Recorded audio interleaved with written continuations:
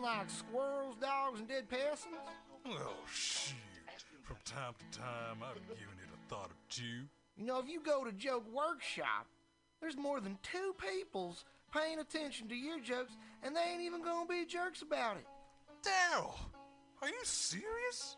I can get people to listen to my jokes? And they'll even say nice things to you before they tell you how to get improvements.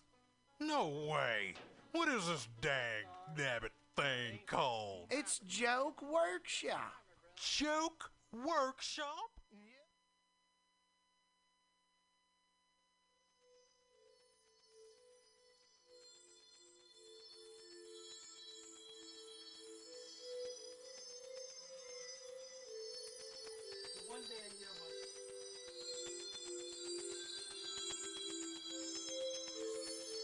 It's 2 o'clock. You're listening to MutinyRadio.fm, and it is time for another interview about, I don't know, God and stuff like that on Some Call Me Tim. All right, I am joined today by Jennifer. That's your mic, the silver one? Jennifer Louise Garcia here in the house, in the hizzy, on Some Call Me Tim. I usually have you look deep into the eyes of Sparkle Jesus behind you. And the first question I ask is, do you believe in Jesus? He was a guy. He was a guy. Yeah. All right. Not son of God. Just a guy. I mean, the real question is, did he really rise on the third day?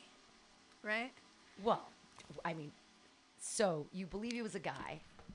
He existed. He's a guy who's a source of inspiration for so many. Right? And he was a real guy. Yeah. But you don't think that, like, he was imbued with magical powers from God and that he did a bunch of miracles? Miracles? You believe in miracles? I do believe in miracles. All right.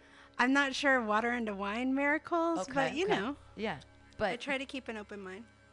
All right. So Jesus was a guy, not necessarily imbued with magical powers, but definitely was a good speaker. Wrote some things, said some cool stuff. I would agree with that. Yeah. All right. I'm not against him. Definitely not. Cool. Yeah, Jesus is a cool guy.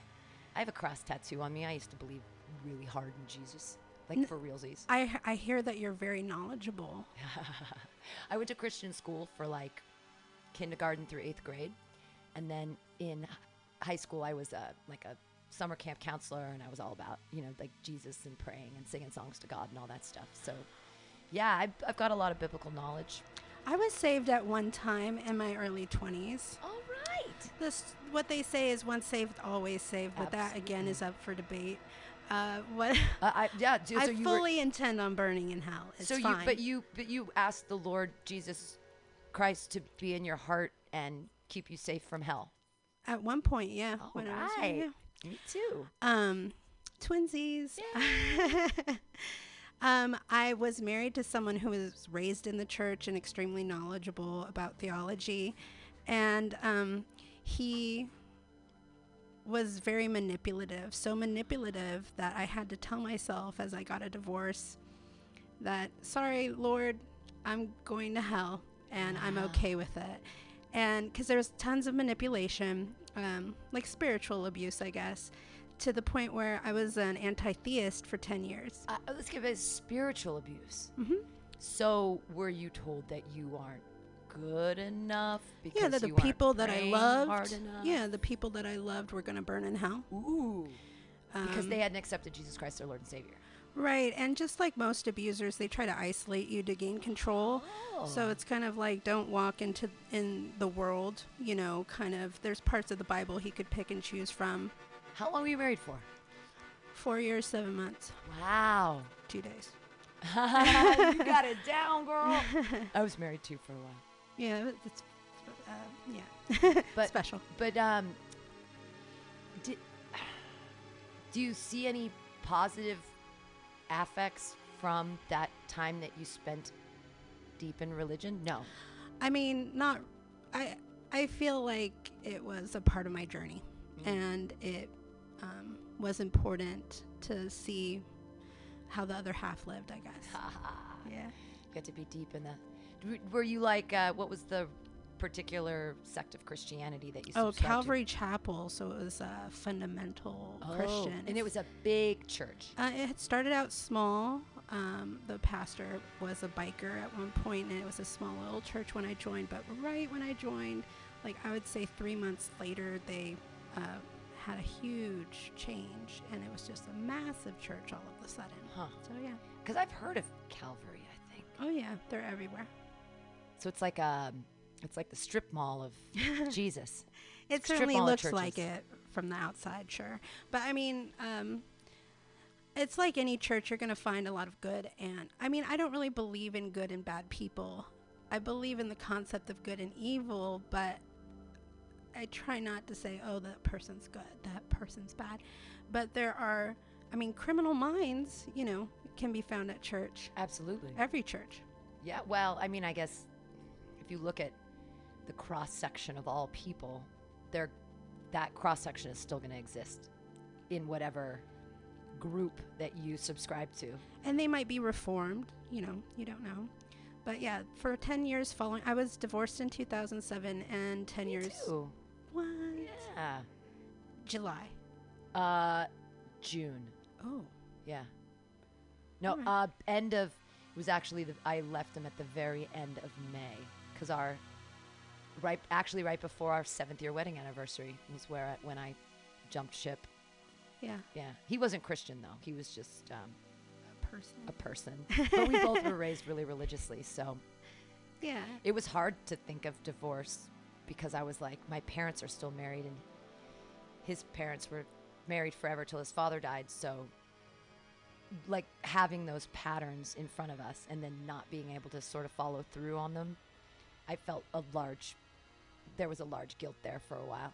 And it wasn't that, and people are like, later after, they were like, he accused me through other people of cheating on him. I was like, I never cheated on you.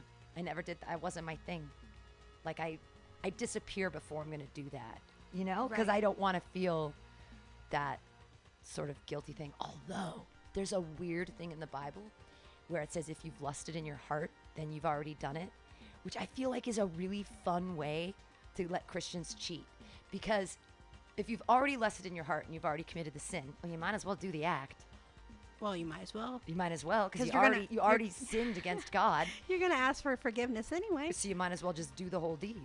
Right. Why just lust in your heart? Why not just really lust? Well, it's really interesting. It's like someone was telling me about Carl Jung's philosophy of the shadow self. And because I haven't read much of him, I don't want to muck it up. But what I will say is, what I took from from this really great conversation is that a lot of people were raised with these values, and when in our adult life, whether under the influence or not, we make decisions we would call mistakes. Under the influence of what? Anything. Oh, Drugs. okay. I was going to say like Drugs, alcohol. Jesus. Yeah. Drugs, alcohol, Or Jesus. You know, no, not Jesus, but really those decisions you make that you regret in the morning. Right. Oh, I hooked up with so-and-so. I regret that. I was drunk. Or, hey, you know, I'm shouting out my abortion, not like whatever. Yeah, I said a not joke. Okay. What I will say is, like, what if people just entertain the idea that some of these decisions you might just forgive yourself and actually would have made, and it's not necessarily a bad thing. It's kind of like having like a whole, like a more rounded approach to who you are, instead of trying so hard to maintain like you're a wholly good person. Right. Just give yourself that space to explore other decisions that aren't as conventional and approved through our society. Well, and back to abortion. Like, every abortion I've had, I consider a good thing. If I had a I had an abortion in 1995. So I would have a 24-year-old child right now. Mm-hmm. If I would have had that baby, I would have a 24-year-old. Okay, no, that's a problem. And if I hadn't had my second abortion, I would have a 6-year-old right now. And I don't think that would be good either. I don't think that I don't think that I've been in a place to be an effective and non-evil mom. I don't think anyone is. No. But like when people who are from a really religious background say, "Oh, you've had an abortion. That's evil. You're a sinner." It's like, not really, because from my perspective, if I would have gone through with those pregnancies, that would have been more of an evil act. Right. And that's your total right to decide that. But it's a process, probably very internal, right? Yeah. And so back in those days, not everyone was shouting out their abortions, which I actually think is really great and empowering and important, you know? Yeah. But yeah, I think there's this idea that people have to make good decisions all the time and just disavow any decision that might seem bad or different. And, you know, it's worth considering that there's a part of yourself, like the shadow self or whatever. I could be getting this all wrong, but in the context of this conversation that I had,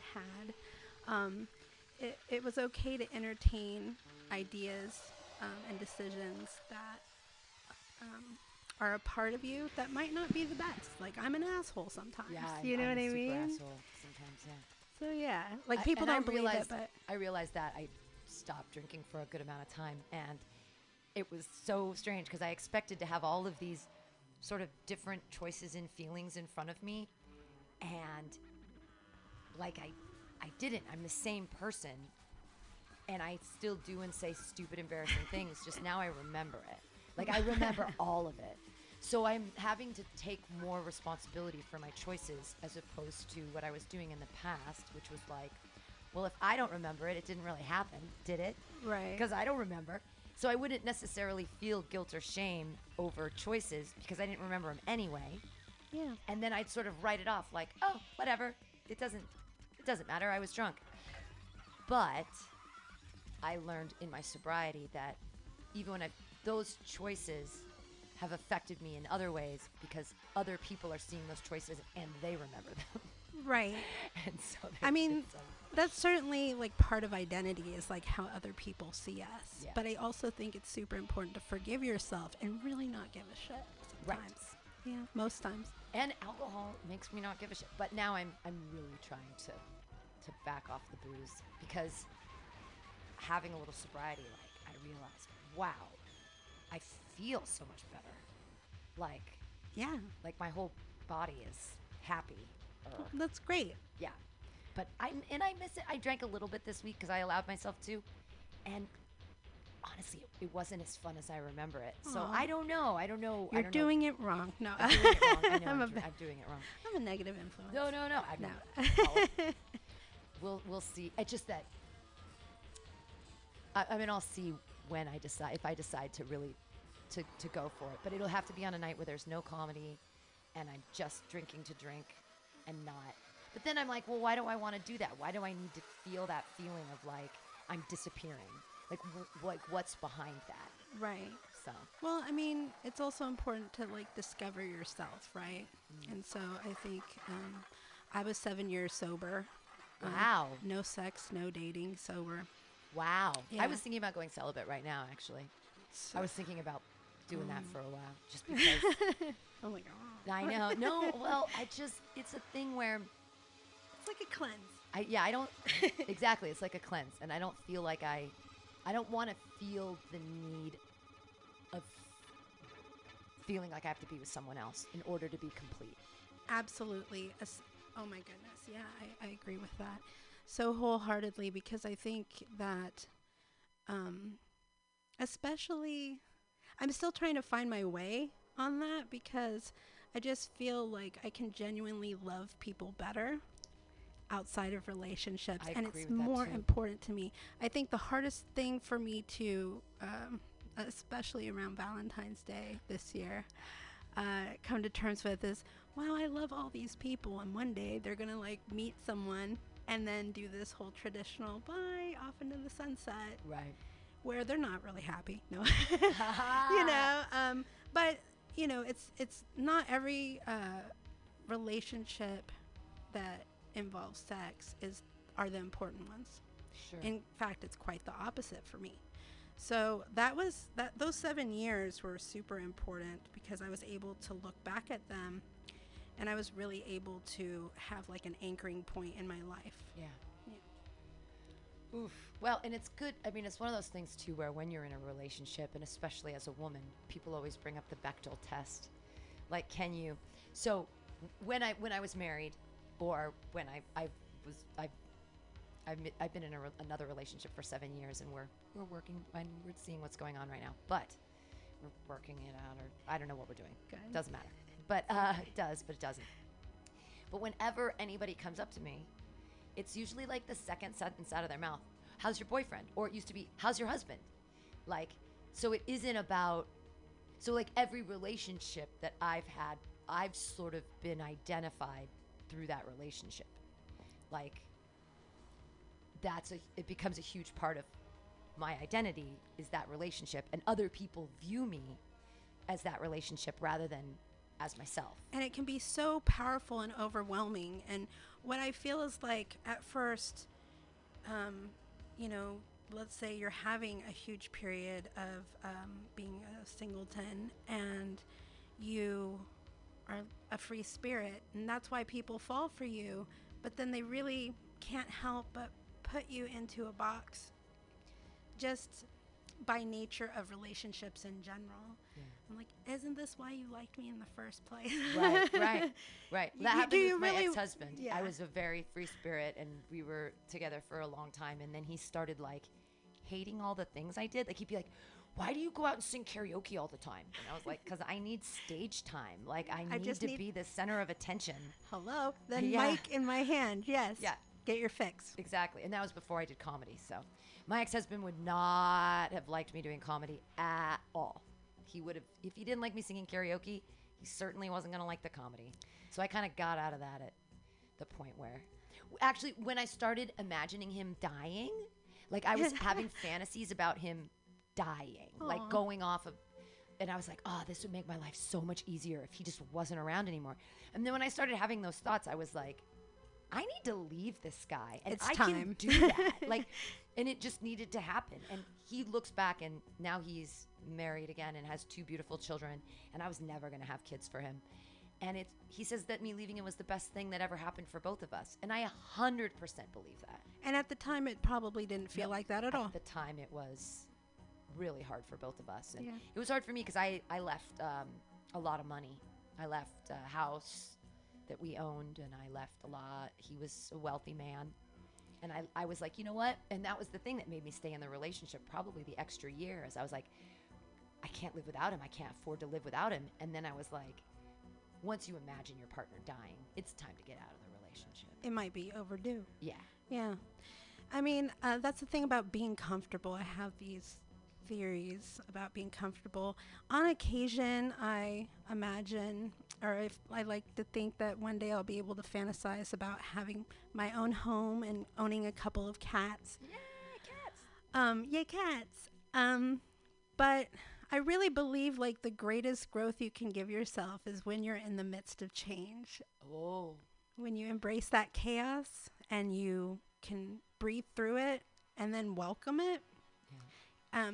I'm balls deep in the abyss. It feels fine. Yeah. Well, there's I used to read a lot of tarot cards, and there are some, whenever the devil comes up, or whenever death comes up, or whenever the tower comes up, they seem very scary because the tower's like, everything's falling apart and you're falling off this tower and everything's breaking. But that means that change. Yeah. And the same thing with death. Death doesn't mean death. It means death of something and change and growth. Yeah. And a birth. And so it isn't necessarily terrible. I think the worst card in the tarot deck is the Hanged Man when he's upside down, because you're in a place of powerlessness where you're not feeling like you have options to change, because you're in this hanging position where you're sort of stuck and not able to get down. Rut. In a rut, exactly. What about 9 of Swords? I remember that one being kind of rough. Well, although 9, because 9 is almost the end of a journey. So 10 would be the completion of a large journey, whereas 9 is like almost there. But then swords are also like an air or fire sign. So it's about like what I'm trying to remember. Tell me, what do you think about Nine of Swords? I remember that I owned some tarot cards. I did some reading for party favor, like a party favor. Yeah. But to be honest, I kind of got good at it, and occasionally I'd kind of spook myself. Ooh. But I'm not terribly suspicious. But I just know that the artistry on the tarot cards were beautiful. Yeah. And when the Nine of Swords came up, it was always seemingly something scary or negative, and the visual were just these 9 swords sticking into a dead body. Ooh. Really? Well, that's about, I think that it's about self-sacrifice to get to the end of your journey, because 10 means that you've brought something to fruition, and especially if it's from a place of passion, which are swords, because it represents fire. Fear and anxiety. So yeah. You have a lot of fear and anxiety? No. Good. I used to, and I try not to make decisions out of fear. Oh, that's prophetic. Not making decisions out of fear. I gotta kind of put that in my brain. Well, I went through a lot, so I do have post-traumatic stress disorder. Actually, it's CPTSD, which is complex post-traumatic stress. If you would have met me before I did comedy, I would have been riddled with a lot of the symptoms, and I would have had tremendous social anxiety.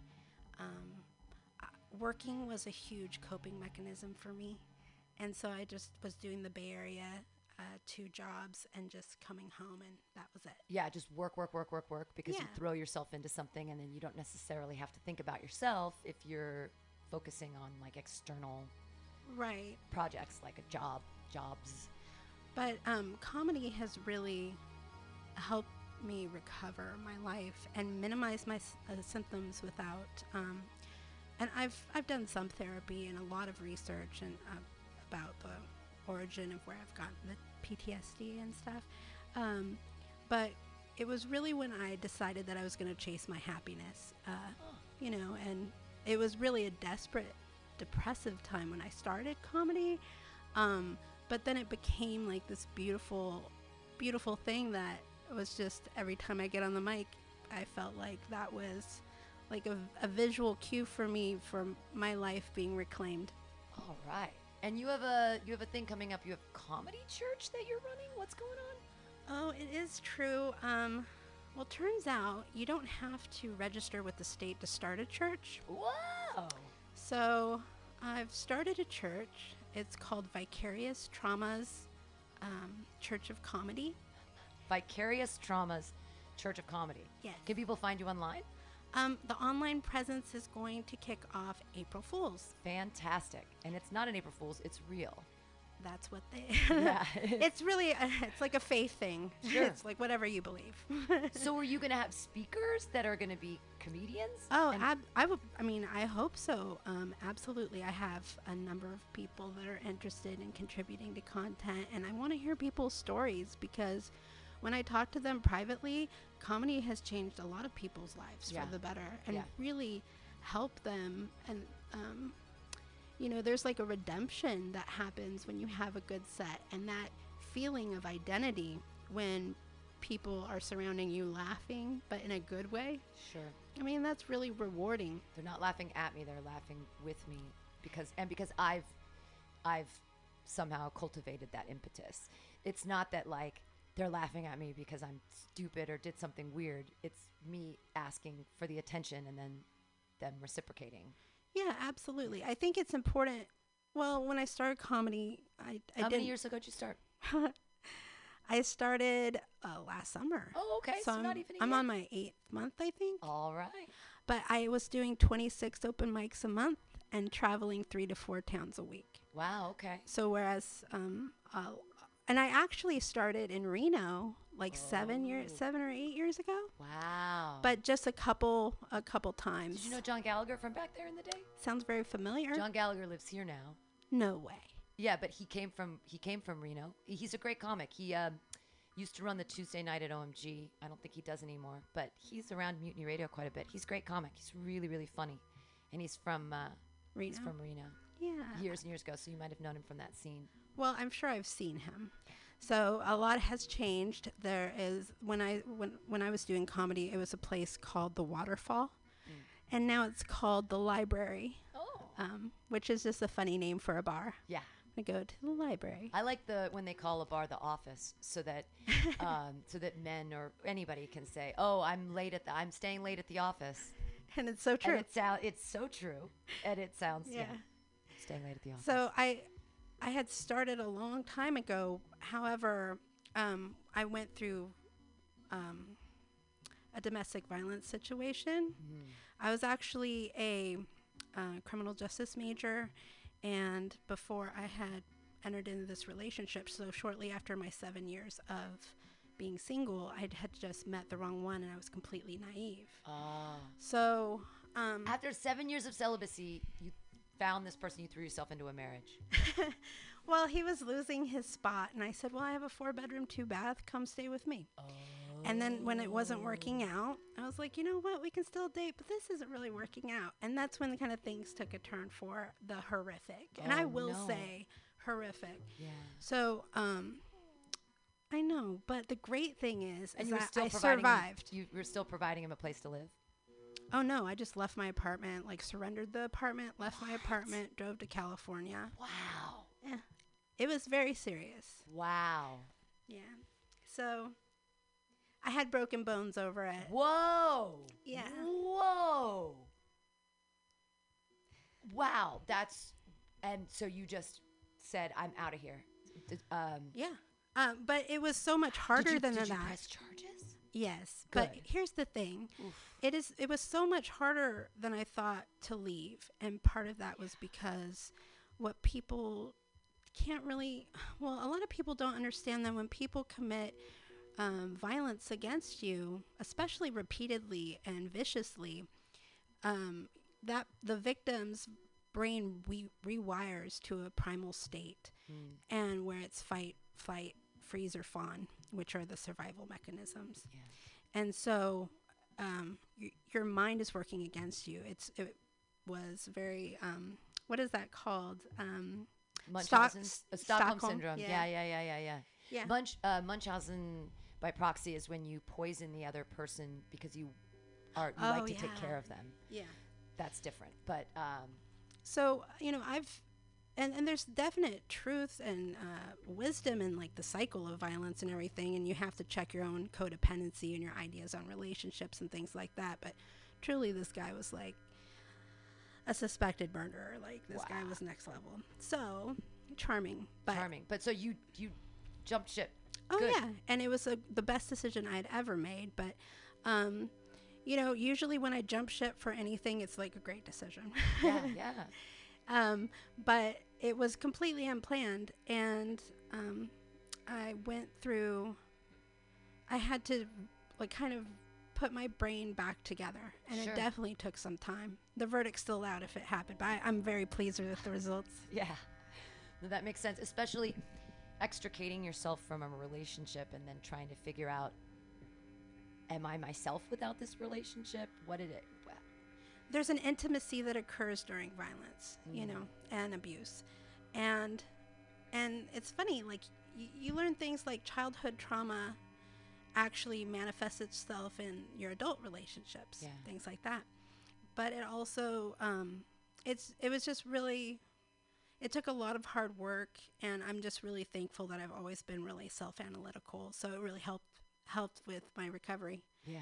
So I'm not into douchebags, nothing like that. Oh, I love guys who've been to jail. I have like a total fetish for guys who've been to jail. It's weird. All right. Yeah, I know. All right. I like bad boys. Oh, I know. Hooligans. I know. On occasion I might dabble. Yeah. But very consciously aware. Yeah, I'm terrible. The people I'm attracted to are like drug addicts, alcoholics, people who've been to jail, people with like severe baggage. Well, like I like that because it somehow gives me the opportunity to be the savior, perhaps, right. and to like, help them somehow become better. I also like younger men because then I feel like if guys are older than me, that they're gonna try to teach me something, and I'm like, nah. And I also don't like the dynamic of equality. I like to be the person in charge. I was raised by my grandparents, and so I usually take like a submissive role, but like I really enjoy, equality. I'm totally for it. And in fact, when I don't know if I should tell this story, but I'm going to anyway. So when I came out of that relationship, it was so bad that I had a horrible job, and I was enforcing contracts from the 90s for a security company. And I'd call people up and I'd say, remember that contract that you signed a decade or so ago? Well, guess what? It auto-renewed and you owe us $5,000. I'm so sorry. Wow, yeah. And so one day I got on the phone with someone, and I'm a really great person breaking bad news to good people all day. But one person got on the phone and said, you, this and that. He was using... Oh, you can swear on this station. You fucking bitch. Like, I'm going to fucking come to your office and this and that. You work for a piece of shit company. And he was just raging. Yeah. And I looked around, and this was 2 weeks after I got out of that relationship. I looked around, and I was like, holy shit, I'm hot as fuck right now. Like, should I get this guy's number? Wow. And then Wow, you were positively triggered by a person who was verbally abusing you. Yeah. Wow. Yeah. What a perspective, though. But that's amazing that you were able in that moment to take a step back and take a step forward and analyze that situation. I wouldn't have the wherewithal to do that. I'd be like, you'd be like, let's yeah, date what's your this number, guy. buddy? Yeah, absolutely. No, but I was like, you know what? This is not my kink. This is not me. And I think the next week or two I went to, I was looking at the Berkeley University paper, because I was like, clear, you know what? I lived in Berkeley when I was 18 for about a year, and I was like, you know what? I'm sure they're going to offer some really unique insights into BDSM, those kinds of things, right? Sure. Because I'm trying to figure out what the fuck just happened. Right. And no, I didn't call him. No, good for you.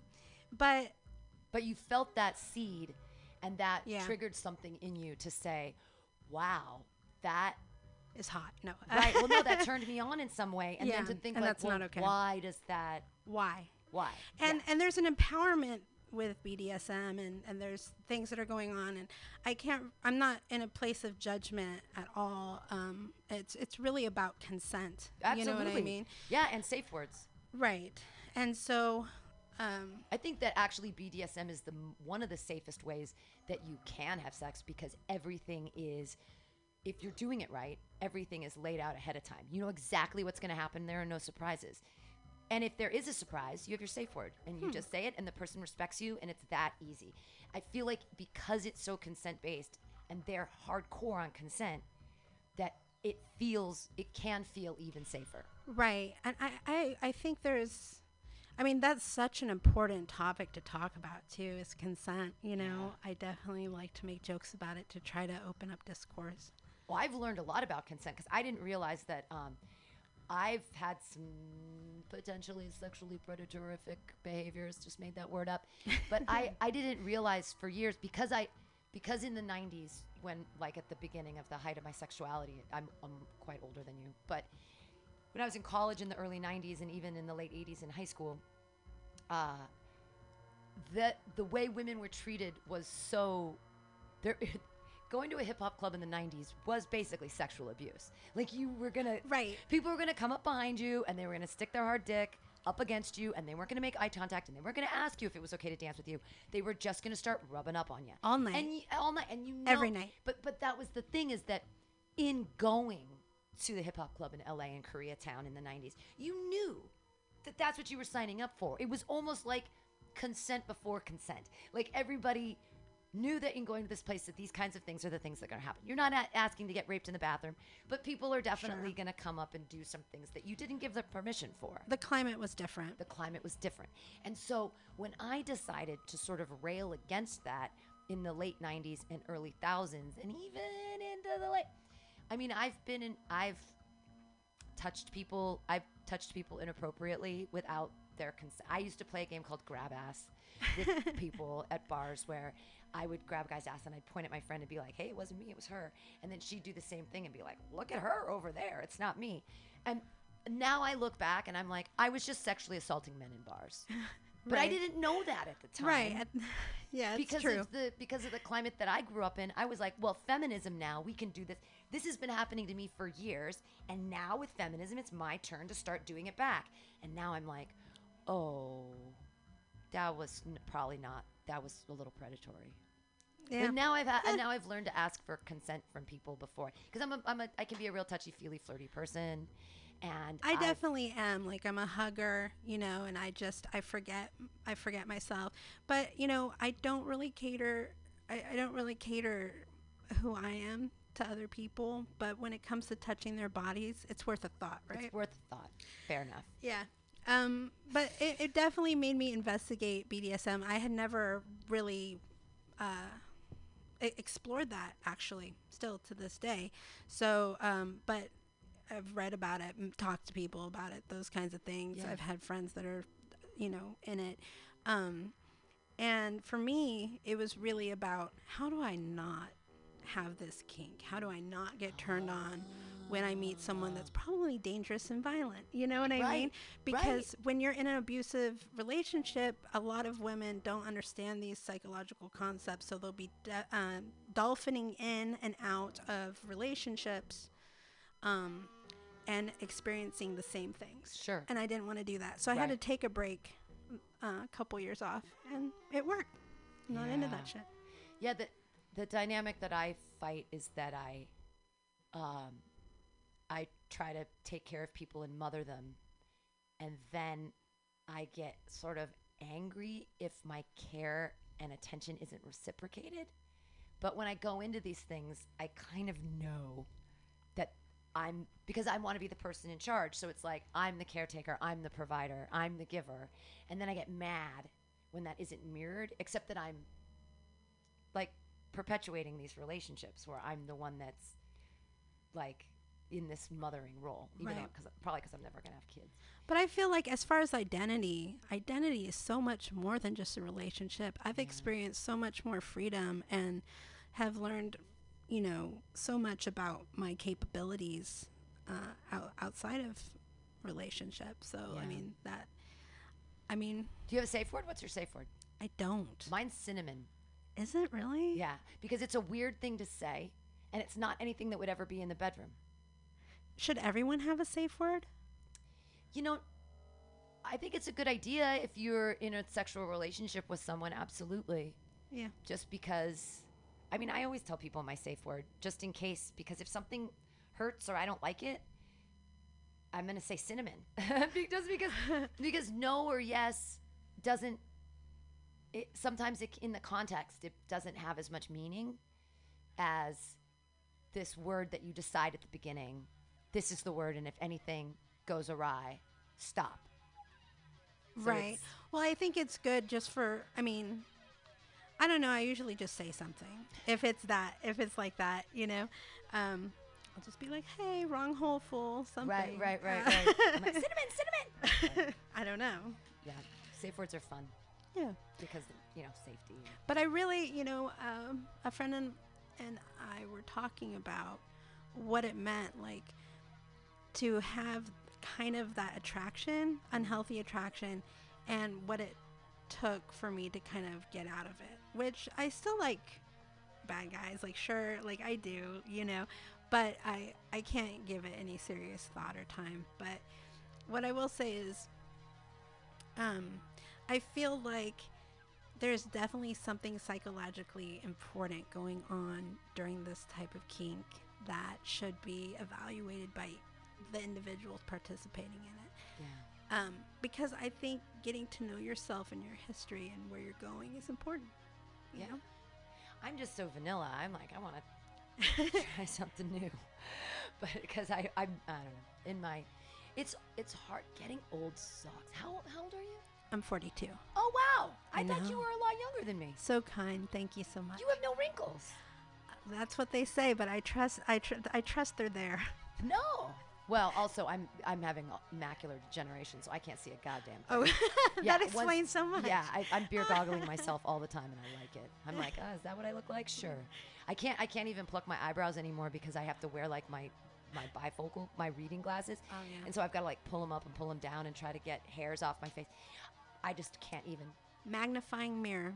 That's what you need. Magnifying mirror. Yep, that way. That way it'll all work out. You got this. I'm an old crone now. You're I looking hate great. the word crone. I hate it, but that's the term they give us when you go through menopause and you don't have any worth in our society anymore. Oh, that's absolute bullshit. I know, but still. Yeah. It's hard. It's hard to get old. And with all the sex stuff, you'd think it would get easier as you get older. And it seems to get harder. And I'm just so much more self-conscious. I feel like, I just can't, I don't know. I haven't shaved for years and years and years. And I just kind of started again. And I'm like, God, am I really doing this? Like, what am I doing? You're having fun with your body hair. Yeah, it's not fun. I wish that we could all just. Sometimes I'll just protest shaving my legs and stuff, and that's always when I meet someone. Yeah, of course. I'm like, I haven't shaved for you. Here you go. Yeah, Check it out. Look, I'm not into like quaffing my body hair. And they're into it. Like, if you find the right person, hell yeah. Yeah. Yeah. It'll be okay. I mean, everything will be okay. No, I'm seriously thinking about doing a good long bout of celibacy to just sort of like clean out the cobwebs and figure out like what I'm like. But then I worry because I'm like, I'm getting so old. Soon no one's going to want to have sex with me because I'm so old. That's not true. Well, the guys I want to have sex with aren't going to want to have sex with me because I'm too old. Well, things change. Things change. You don't know what'll be in style. That's true. You know what I mean? MILFs seem to be a thing, although I'm not a mom, but I guess I could play one on TV. That's the thing I wonder about all this stepmom porn. Are they real stepmoms or are they just really good actors? I don't know, but it really does. I know you're laughing, but I'm like, that really does circle back around to abuse and how it plays into sex. Does it? I think so. Stepmom stuff? Oh, I think so. I don't know. I mean, in part. I just wonder. I'm not 100%, but what I will say is, I wonder if there isn't a niche that is just like brother sister stuff or incest stuff. Oh, that's all over the place right now. Right. I mean, I don't watch porn. I just hear about it from all the jokes of all the guys who watch copious porn. I've never. I think maybe from my religious upbringing, it's something that I was never really exposed to. And then when I was married, my husband was black and he had a small penis and he didn't want me to know. And he was like the first guy I had sex with. So I didn't know. And so we didn't watch porn or have dildos because I found out later when I left him that his big black dick was not so big. But wow. I didn't know. Everyone would always say like, oh, he's black. He's got a huge dick. I was like, yeah, it's huge. But I didn't know because that's I so just didn't wonderful. experience anything else. It was great. I bet you he still holds a candle for you for that. Yeah, probably. You know what I mean? I was like, it's beautiful. huge, it's great. Also, I have very shallow vagina, so it worked out. Yeah. Don't know why I just divulged that on air, but. So yeah, that's micro penises. It's okay. It wasn't a micro penis. It just was. When I moved to San Francisco and I slept with my first white guy, I was like, oh my God, your dick's enormous. And he's like, 6 inches is pretty standard, really. And I was like, oh. Yeah. But it's just because I never watched porn. But I think that the people that watch, I think that all the kids that have been watching porn since they were 12 because of their iPhones, I do think that perpetuates violence and sex. And I because when you watch enough, like, it's like, and then I hear guys go, yeah, I beat up that pussy last night. It's like, do you have to say it like that? Like, can you say, like, I hang out with a lot of guy comedians. You're like, I victimized that pussy last night. You know? That's fun. See, now you used to do a joke about that. I victimized that pussy last night. Right. I got her to, yeah, I mean, but I think that's perpetuated through these visual images that people don't necessarily have context for, or they don't necessarily see it as fantasy, and they see it as, you do what feels good or whatever, and then you move on. Right. And that's okay.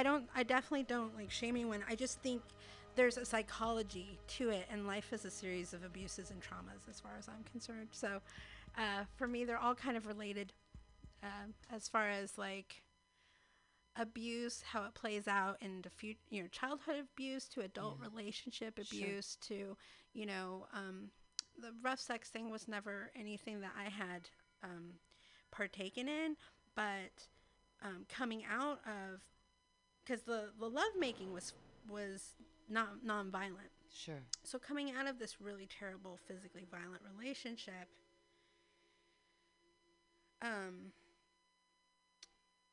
it was really weird for me to understand that a lot of women like to be choked. Oh. So my mind was just kind of blown day in and day out as I was just like, why? I don't get it. Is it 50 Shades of Grey? What's happening? And because I was in a bubble. Right. And so in a really isolated relationship. So those are things. And since then, I've had a really healthy year-long relationship. I'm not in a relationship now, but, you know, I still talk to my ex and have a good rapport with that person. And there was no incidences, you know. Nice. But yeah, I mean, I had to take a couple years off and definitely do self-care or whatever they call it.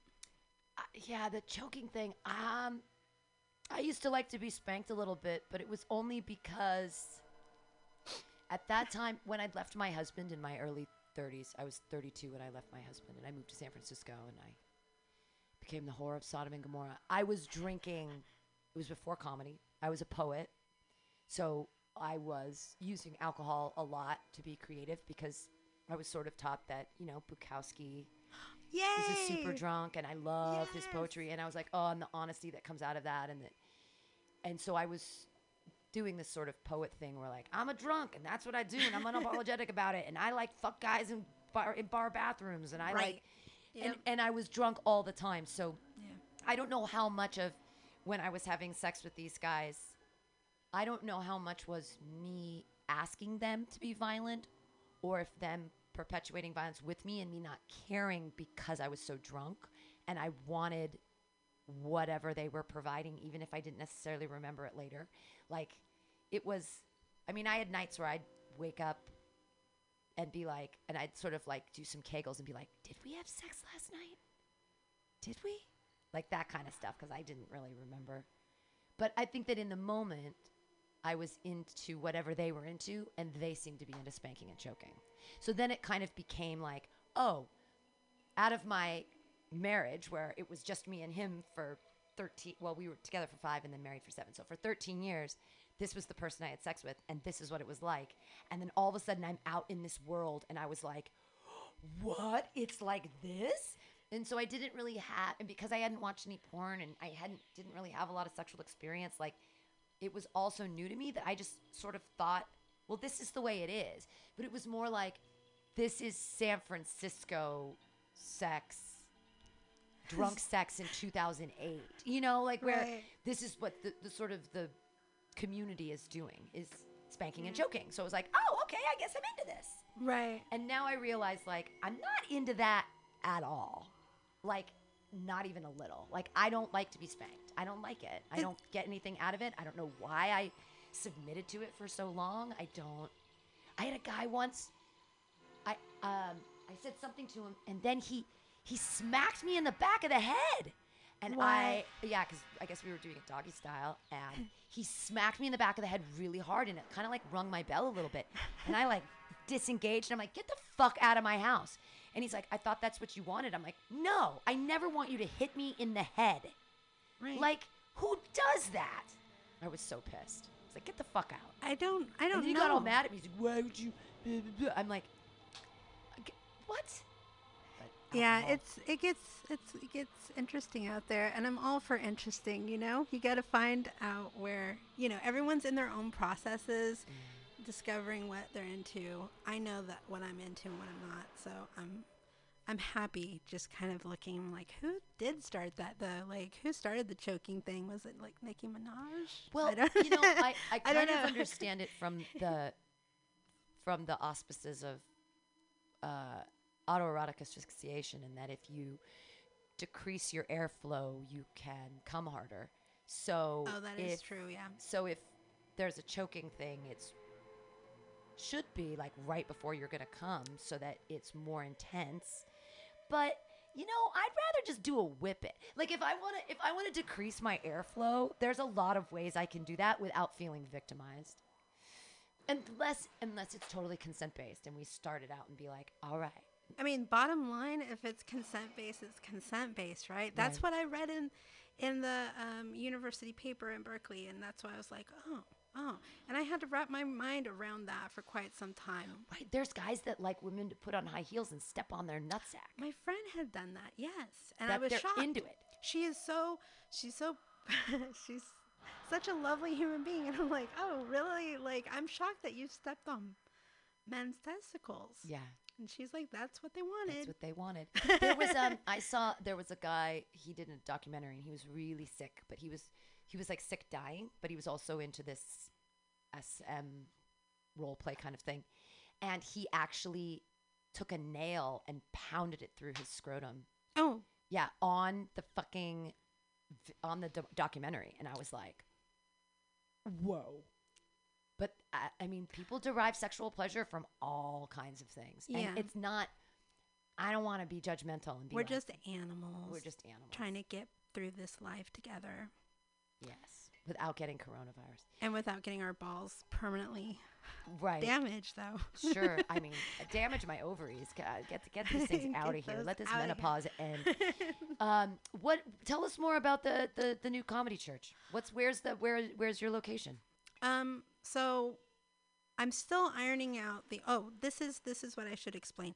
You don't have to register with the state to start a church, so the church already started, but I am registering it as a 501d. Oh. And during that process, they might say, because there's 20 different kinds of nonprofit business structures out there, and at one point they might say, we just can't recognize you as a church because it has to be faith-based. And Comedy is based on faith. I think so. Super faith-based. I mean, I think for some comedians, like the mic is like service, you know? Sure, Like, absolutely. it's like It's like therapy. It's like cleansing. It's like service. It's Yeah. like yeah. communication. It's cleansing for other people.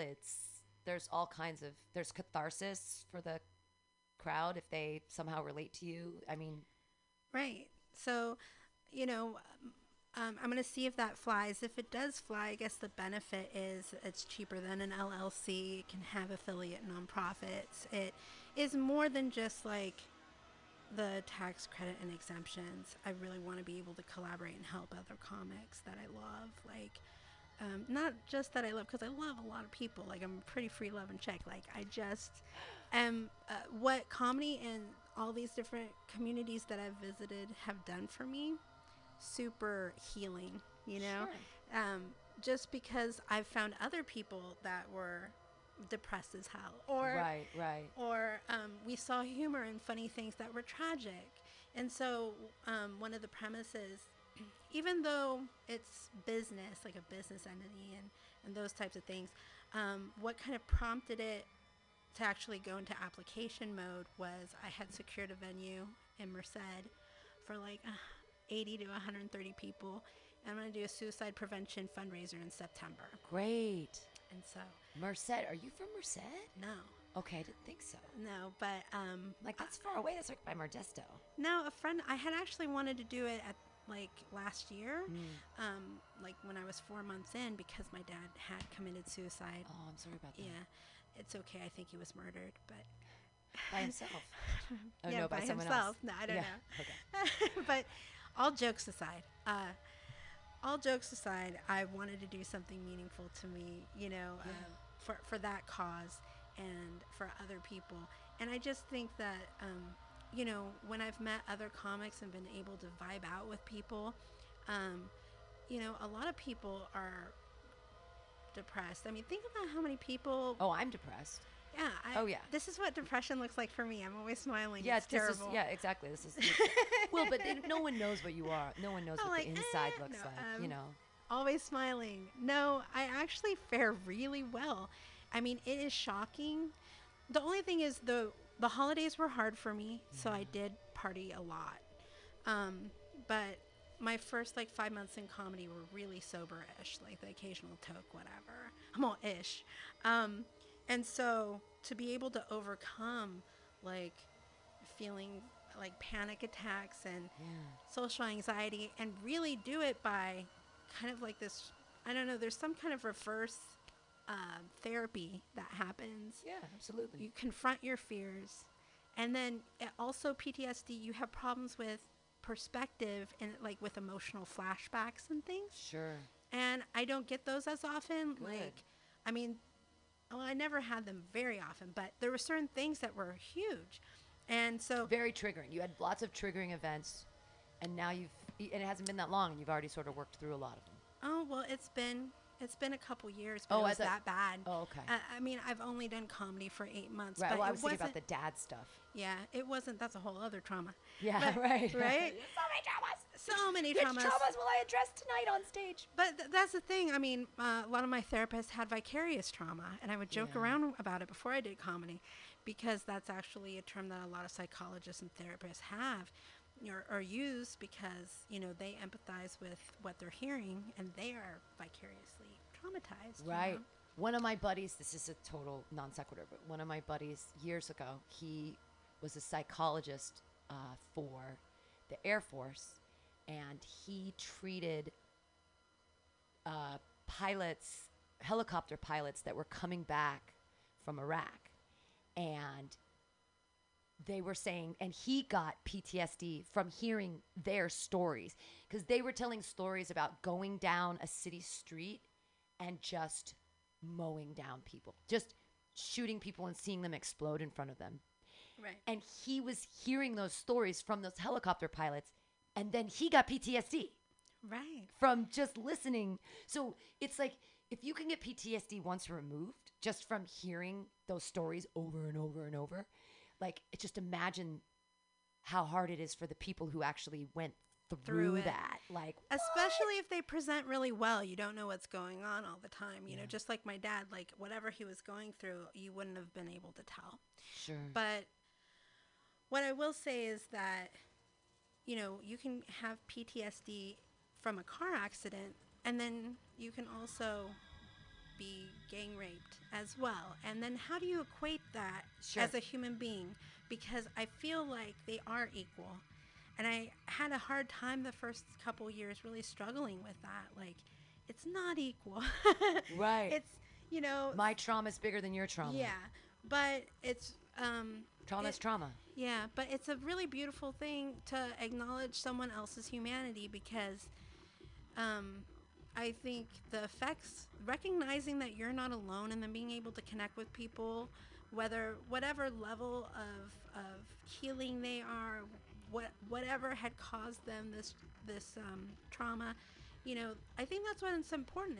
I feel it's just another word. Vicarious trauma is just another word for empathy. Sure. Like really strong empathy, you know, when something powerful hits you. And I think it's nothing to shy away from, and it shouldn't have stigma. And I think people should be able to talk about difficult subjects. And then, you know, I think in general, our culture would be happier. I think. Absolutely. No, I mean, confronting things in an honest way is the best way to do. I mean, it hurts. It can be difficult at the time, but then I feel like it takes the air out of it. You know, like if it's almost like trauma is a balloon, and that balloon is still there.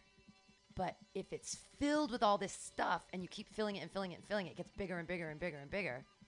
But if you know, use that air to let out that communication, then it can shrink, because it's the same trauma. It's just how much is it huge and filled up, or is it, you know, tiny and wrinkled?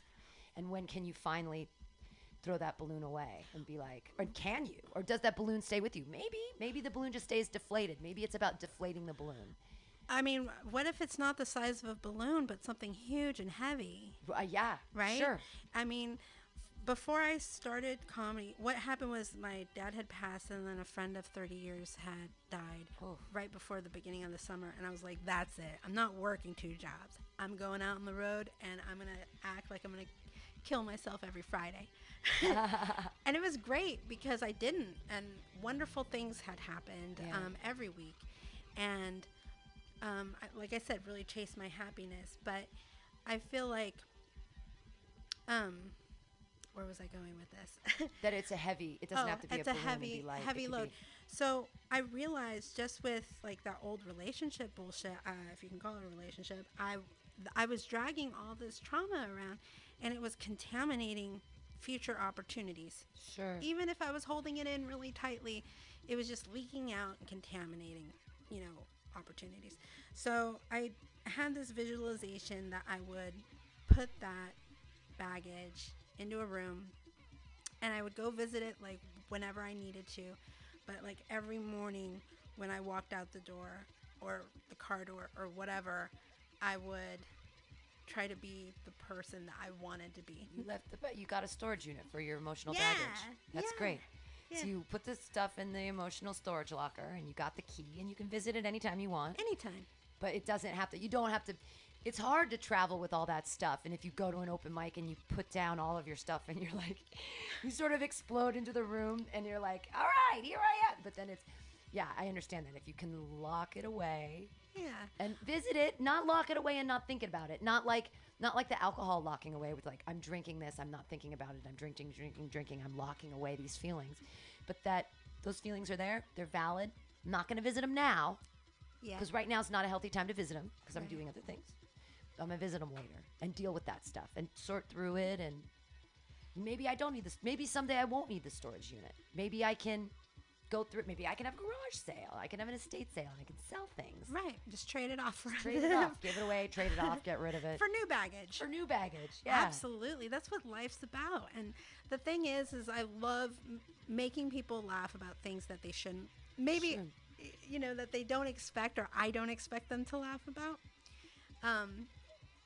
And I think those kinds of things are important because when I was really going through a lot of trauma, I still had my sense of humor. So the belief in my whole heart is that comedy is a great coping and healing mechanism. Sure.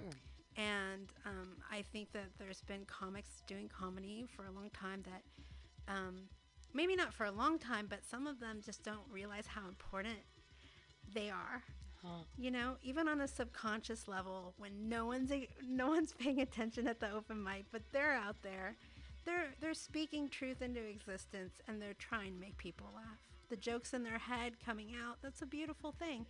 And so I really think being able to do it on stage and then affect strangers is just amazing.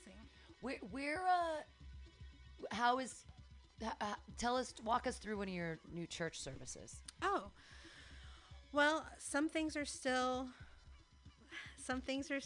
in process, Yeah. but the whole idea is the hope that the actual location will be kind of like Universal Life Church, where it's a website.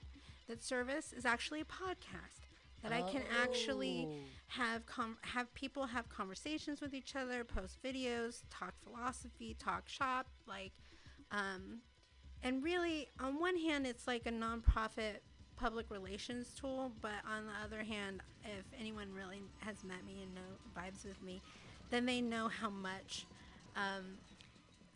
how important the people that I work with and work around are. Even if they're just new relationships and business relationships, and it's tough out there. It's good to like shine a light and say, hey, we're all trying to build each other up. I know. What do you think about that? When you say that, do you mean in a comedy way, or do you saying in like a humanitarian way? Humanitarian Okay, way. yeah, because comics are all soulless monsters. So that I'm like, you want to build what with who? Like, yeah, like soulless monsters Let's who have do they don't appreciate. You know anything. what? Even Comics- soulless monsters, they probably have been victimized themselves at some time. At some point. That's true too. And people forget men get raped, men get attacked. Yeah, I know we do forget that. I forget that all the time. But in the same, it's really important that we exercise tolerance and just try to celebrate each other for being in the laughing industry. I think it's great. That's nice. I don't think comedians are very supportive. I think you're amazingly supportive, and I'm excited about your church. Thank you. But Merced. Oh so no, that's far. just a that is a wonderful venue. for a fundraiser in Oh, right, September. for the fundraiser for suicide awareness. The actual It's church. Suicide's the only death that's 100% preventable. You feel that? Yes, suicide's the only death that's I've never 100%. heard that. Yeah. It's the only death that you can prevent. If someone's going to die because of a car accident, it's going to happen. If they're going to die out of a plane, that's fine. Like disease, but the only death that you can stop is someone who's going to kill themselves. Oh, that makes me feel horrible. Well, no, but that's the thing too and I think a lot of people carry around guilt that they didn't do enough or that they didn't talk to a person or they didn't say something on that day or what.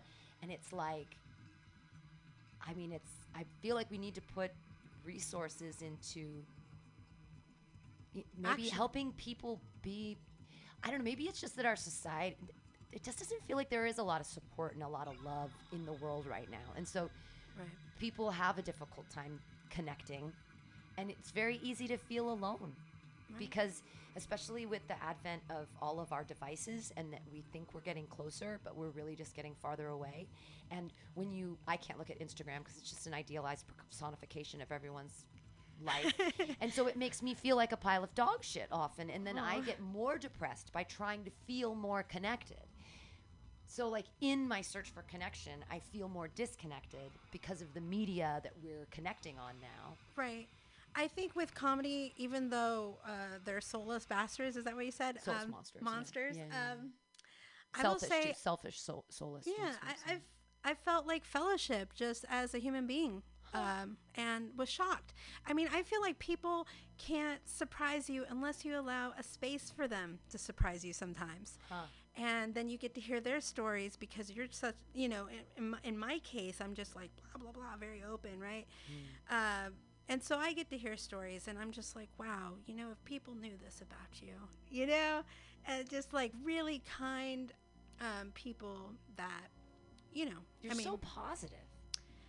I'm very happy in my life. I was very very, very depressed at the beginning of the summer. But I mean, I would say 2 months in, I was done. I was fine. Like I had recovered. Wow. So when I say my life in recovery, I mean like, I'm not 100%. I still know that I have emotional flashbacks. I'll have certain things happen that I know are part of this, PTSD or whatever.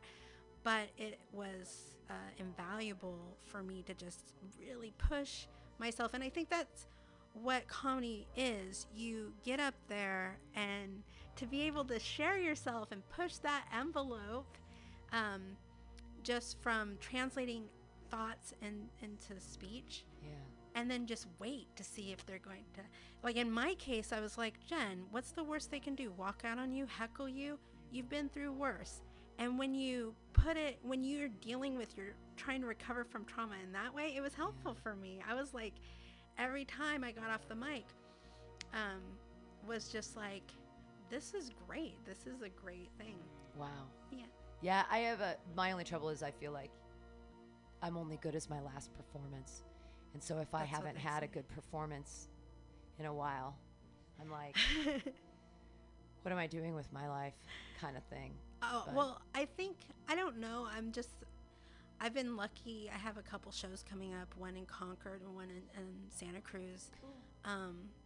But like for the most part, I was just doing it to meet the people and to share myself. And I was very lucky to fall into really great supportive spaces, really. And where are the supportive spaces you go to? Because I don't know where they are. Reno, Santa Cruz, San Jose. San Jose where? Like the Improv? Oh, no, I haven't done the Caravan? Improv. Oh, I've done the Caravan a couple times. I've never gone down to San Diego to do time. Really. I've done the Reno Improv, and that's been fun.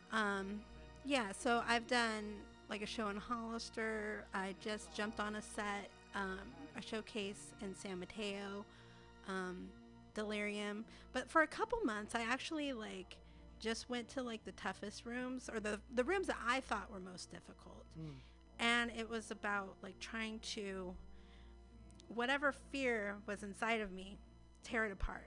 Gotcha. And get it out of here. Good. So yeah. Awesome. What do you have anything more to add about your new church? Well, Go through the whole thing.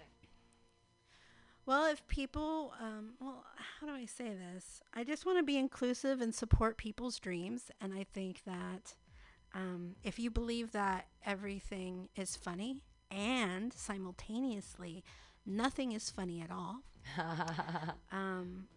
and you can exercise some politeness, just a small amount of politeness and some amount of tolerance, then I'm sure that's a great collaborative space, because that's like my adopted family. Sure.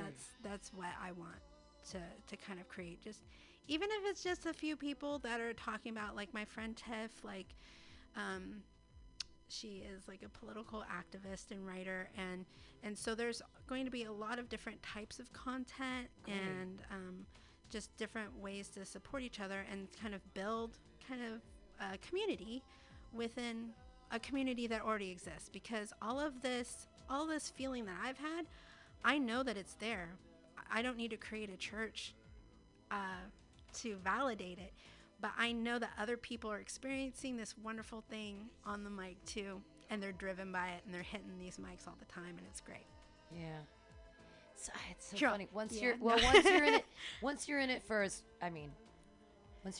many years as I have, it starts to you start to wonder what actually you're getting out of it, or what's happening. I mean, I'm almost 9 years in to comedy. Yeah. So, and I mean, that's sad, actually. At this point. No.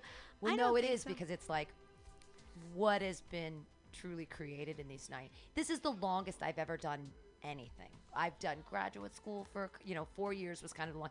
I never have held a job more than like 4 years. It's the longest thing I've ever sort of committed to, just straight time wise, and then you start to evaluate, like,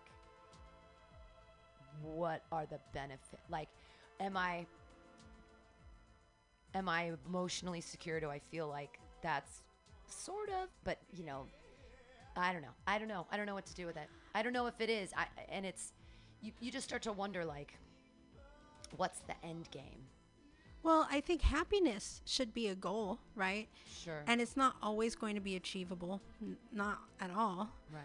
But I think if you find joy in it, and I mean, I remember when I first attempted comedy like 7 years ago, someone was like, and I had stopped, someone had said, well, it doesn't matter if you're funny or not.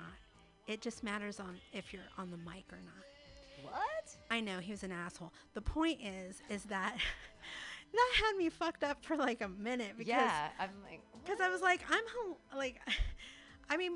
feel was it like a backhanded compliment? Like, doesn't You're the matter that you're not funny. Like, it's like, what are you saying? No, he was saying like I was like the funniest girl he knew, but that it didn't matter unless I was up on the mic.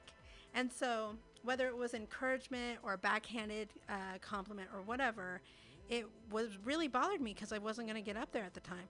So, and then for a moment this summer, I was doing 26 mics a month. I was like going crazy, getting my fix, right? I will say that I thought for a second, I kind of understand there's so much difference in being up on stage and not. But it doesn't mean it's less important. If you're a funny person and you are making your family laugh or your coworkers laugh, oh my goodness, my work wife Tanisha, oh Lord, she and I survived a really toxic work environment, but we were laughing the whole way. Yeah. And I think that's how you get through the hard times, you know? Yeah, laughter, as they say, it's the best medicine. I don't think it's going to cure the coronavirus. And now Shit. that everybody keeps canceling their shows, I was like, I was booked on Fustercluck this Friday. Come on, man, you're canceling it? What are you doing? Come on. I'm not canceling anything at Mutiny Radio. I'm doing everything. I don't care. I don't believe in Corona. I think everyone's freaking out for no reason. Freaking out. If you're not old and you don't have AIDS, you're going to be fine. If you're not a baby and you're not some old person with fucking diabetes and, some crazy immunosuppressive disease, it's just another flu, everybody. I mean, it's going to suck, but I don't really, know. give me a break. there was some really gnarly videos coming out of Wuhan, and there was just a woman screaming, and they were telling. I wanted to post it, but I was like, oh gosh, this lady's really upset. I don't know what. So, but but it was really moving because she's like, our government is allowing this to happen. Oh. They're not taking the precautions that they're able to, and they're letting our elders die. And she was so distraught. Yeah, but and she's like, I know what's going to happen because I came out of because I'm speaking out against my government. yeah, she's gonna be put in jail. Yeah, and she's gonna gonna disappear or die. whatever. She's gonna disappear. And it sucks when old people die, but like there's so many people. I'm so heartless right now. It's so okay. heartless. I'm just like, there's billions of people on the planet. Mother Earth is figuring out a way to kill some of them. Oh, that's what's going on. I know. I don't know if I'm going to make it either. I'm really excited because if I survive it, I'll be really proud of myself. It's not a personal accomplishment. It's just, I've just touched my face like 15 times since I've been here. I'm like, touch. I'm not I a bite my germaphobe. nails. I bite my nails. I ride the bus and bite my nails. If anybody is going to get corona, it's going to be me. I've got my fingers in my mouth all the time, like a little. I'm not just touching my face. I'm like fingers in my mouth. Who knows what's on the 22 bus? Is there feces on the 22 bus? I don't Always. know. Probably. Like Always. Hello. I'm just going to like wipe my hand in some urine because it's sterile, Oh and my I'll like God. run it through my hair. No, we're all going to be. I think that things are going to be fine. And if they're not, I've been waiting for the coming apocalypse for years. I'm waited for super this. stoked on it. Oh, I want the apocalypse to come now. Finally, all my skills will come to fruition. Like I can cook outdoors. I can murder animals and eat them, prepare them. I can run fast. Like there's all kinds of things I can do in the apocalypse. I don't know how to run shoot fast. guns though. I can run fast. I can still skateboard. I think that once the apocalypse happens, I'll start skateboarding again because I won't be worried about losing teeth. Be like, whatever. No Right. dentists left. It's fucking skateboard. Yeah. Yeah. This has been crazy. You have any other last words for the people about any of your amazing things? It's like just keep an eye out, and I'll definitely be sending invites and spread the word that like there's gonna be cool collaborations, and we're just gonna celebrate kindness and awesomeness, and above all, comedy. Yeah. Yeah. Well, and if you wanted to use this space, we have Sundays 4 to 6 open. Oh, I know. I messaged you about like trying to get something lined up. Yeah. So yeah. Did I not get back to you? Oh yeah, you did. Okay, we just good. I haven't can't really remember. talked about I've it. been so busy because of the festival. I'm like, I have no idea what's happening in my life. I have no idea what's happening. And then I've got all these people that are like, hey, what's this coming out? What's that? And I'm like, I'm not even close to getting the videos together. I still have to, like, I don't think people realize that I don't have a team. I work alone. There is nobody but What? me. And that's what I'm Mutiny talking Radio about. is Pam Benjamin. That's it. I have an accountant friend who helps me out, and I have my tech guy who lives in Vegas, who's a gem. Thank you, Right. Richard Kiss. But other than those two people, there ain't nobody. There are nobody. There's like, and I even try to get people to pay their dues. I mean, that's the other thing I have to do today is go through and send emails to all the people who haven't paid dues this month. I'm like, it's the 10th. I'm waving money right now. Oh, thanks. What I will say is that ideally, I want to sponsor comedians to be able to spread the good word in teams of 2 or 3 to do little small traveling loops. Oh, that's That nice. is part of it too. Yeah. So That's neat. there's some aspirations there, because we want to take care of each other. That Hopefully. is a whole, you saying that's a whole new perspective for me because I've been in it for 9 years and I don't think anyone's been there to support me. You're like, So I when will you're kill like- you all. When you're No. like, no, I want everyone to die because I feel so unsupported. I'm like, fuck everybody. But it's nice that you want, and I hope that Me you get a too. team together and Me that people too. support you back because I hope so. when you run something, nobody, they don't. Even if I fail, my worst fear is that it's a complete failure and I'll have to really come face to face to gritty street knowledge. But I already know gritty street knowledge. It's fine. Yeah. I'm Yeah, and also prepared. what is failure? Like I don't know Yeah. what that means. I don't understand failure and I don't understand success because when I feel like I have success in other people's eyes, it's still failure. And sometimes other people will see success for me and I'll see failure in my own eyes. So like that whole concept of It's the same thing of like good and bad or right and wrong. The whole dichotomy of failure versus success. I have no concept what that means. Be good to yourself and just be kind to yourself. And I think that you'll be in a good place. You know? Fair enough. Jen Sanchez. Everybody look No. up Garcia. You're Shit. racist. I'm such a jerk. Well, no, it's because there's another girl named, there's Jen Perez. That's the other Jen. I'm a racist. I'm an accidental racist. You're fucking I knew it was. racist. Sorry. No, it's okay. Jen Garcia. Okay, cool. I'm sorry, there's a lot of Jens now. There's Jen Perez. There is no Jen Sanchez. I just made that name up. There should be. There should be. I'm going to create a fictional character. Yeah. What's tell us the name of the church again? Vicarious Traumas Church of Comedy, or COC. Oh, that's hilarious. You need cock in your life. You need some cock in your. I don't. But I you know, but clearly it's just do. a Or joke. we all do. No, I know it's a joke. We're It's all great. good off cock. Yeah. Except the Church of Comedy. There we go. That is great. So everybody check it out. Church Comedy. This has been Some Call Me Tim. We'll be back next week with more talking about God stuff and like all that stuff, and probably comedy. It always happens. Thanks for joining me on MutinyRadio.fm. I hope that you're listening on our app. If you are listening onto us online and you have an iPhone, go and get our app. If you are online and checking out MutinyRadio.fm, please hit that GoFundMe button and give me some money. Or come by 2781 21st Street. Any Friday, we have Pamtastic's Comedy Clubhouse from 8 to 10. It's only $10. It's a great comedy show, and I need your money if you want this place to stay alive. Thanks for being here, Jen. Thank you. Yay! Thank you so much. We so vibed out on penis and sex I talks. know, that's so funny. Why did that come from?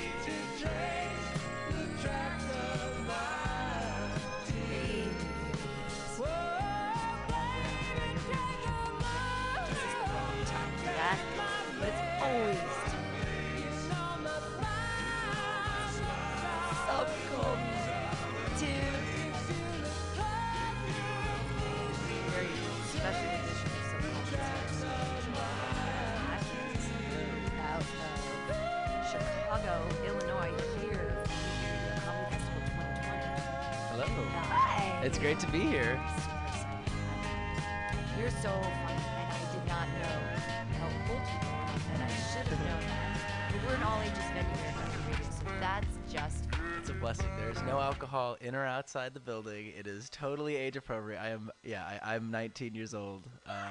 All the way out here. Yeah, no, I just love it. You know, I can't believe how funny you are for 19. That is like, and you have such a, you're such an old soul. No, you have like a awareness about you that belies your few years on this planet. Thank you very much. I just call it social anxiety. You know, I'm very over analytical of myself. I'm glad that it's a good thing. Thank you. Yeah. You got the steez. So the way that it works on Some Call Me Tim is I have you look deep into the eyes of Sparkle Jesus. Idol. I didn't scratch that on there. That's Some cool as jerk fuck. came in there and did that. I was like, why would you deface my beautiful Jesus? But that's cool as fuck. Yeah. I think that's cool as fuck. I was seeing that. I was like, who had the balls to? That's it. I used to put a little roach in between his fingers so it looked like he was like I taped it on there, but someone took it and smoked it. Yeah, that's only a matter of time. And then you look at the eyes of Sparkle Jesus, and I say, "Do you believe in Jesus?"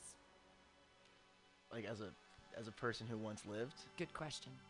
However you define whatever's happening here, like, do you believe in Jesus? As a person, as an icon, as an idol, no. So he was a guy who walked the earth approximately 2,000 years ago, and he was murdered because he said some cool shit. Yes. All right. But he had a great marketing team. 12. I disagree. 12 losers following him around. They were the shittiest marketing team ever. I mean, we're talking about him right now. I mean, he had That's that okay. book series. He has that book series. Yeah, you're right. He's got that book series. You know, when are they going to give him that Netflix special? Yeah, seriously. Everyone's talking about this Jesus guy. I mean, there's history like that around the same time as Jesus. There were just a lot of religious zealots, a lot of people going around and just doing like magic and shit. The first ever Doing magic and shit? Yeah, I started to think that they're just doing magic because some of the oldest I mean, this is maybe just coincidence, but some of the oldest like drawings of Jesus are depicted of him with a wand. Really? Of some sort. Yeah. Yeah. So I don't know if it's us Bibbidi imitating bobbidi Jesus. boo. Yeah, abracadabra Jesus. Ooh, And he's just like we like Jeff Dunham. Why is he popular? He's not doing anything cool necessarily, but he's super good marketing team. Jesus, maybe he was just a magician. Peter, got some shit trending in the year 0. I think that what was trending was food. They were feeding lots of people, Oh. and people didn't. And they're like, "Ooh, food! Let's follow this guy around." Retweet on the bread. Thanks, Jesus. Hashtag bread. Let's get this bread. See, shit doesn't change. It's all circular. Let them eat cake. Some say because Jesus disappeared from the if you read the New Testament or you read that, which is a collection of stories, and they didn't even include them all, but he at 13ish years old, he flips the money changing tables in the temple, and he says, "Capitalism is bad." Blah, blah. And then he disappears for 20 years, and he comes back when he's 33, and he does all his ministry within that year, and then they kill him. But people say, where did he go for those 20 years? And some speculate that he actually went to Asia. He went to other parts of the continent and studied with like Chinese philosopher, like all these different philosophical ideas, and in India, and like studied with different people, and then came back. I don't know. Someone might have made that up. But then That's cool as shit, though. I hope it's that, because also if you look back, in the Chinese like pharmacology book they wrote 4,000 years ago, they mentioned cannabis as like an actual medicine and all these different ways to prepare it and put it in things. I bet it was boof, though. I bet it was not fire. No, well, they were not smoking gas in the year. They weren't separating the males and females. They were, maybe they were collecting seeds and doing their thing, but I'm sure that the weed was much different. But then, so if he went and he visited all these Chinese people and learned about weed and came back and cured like all these skin disorders, what if he was just putting weed on them? What if he was just smoking out all these fools? Or like putting it in oils and like anointing them, anointing with oils? What the fuck is that about? CBD. Right? He's the original CBD pusher. Hell He's yeah. using THCA, using I the choose to believe CBDs. this. I think all religion you choose to believe it, and I believe that now. Thank you. I very much. That's cool as shit. Do they really not know where he went for 20 years? There's no no. record. So when you read the Bible, he's 13, and then all of a sudden he's a man, and he comes and he starts. John the Baptist comes and goes, "Hey, it's not me." Everybody was like, John the Baptist, you're the dude, and he's like, nope, I'm just the prophet. And then John the Baptist baptizes Jesus, because then John the Baptist freaks out. He's like, oh, "You're the one!" Like very Neo, very Matrix. This is it. And Jesus was all humble and shit, and he was like, "Yes," and so he got baptized, and then the bird came down, and everybody, he's the Son of God. And then he started his ministry from there. Jesus did. Yes, and that's after he got tempted in the desert by the devil for 40 days, where he didn't eat any food and he was fasting to talk to the Father or whatever. And then the devil came and was like, "I'm gonna fuck with you," and he's like, "Nope, I'm Jesus." And that's how we know it. That's how we know he's the God. He's the one. That's so crazy. I grew up an atheist. I never read the Bible actually because it was so dense, and I was like, I never had a reason to. But hearing about Christianity and what the story is from different people in like their own colloquial like terms and casually is just so fucking. It's so fucking funny to me, man. Like, who wrote it? Like, right, exactly.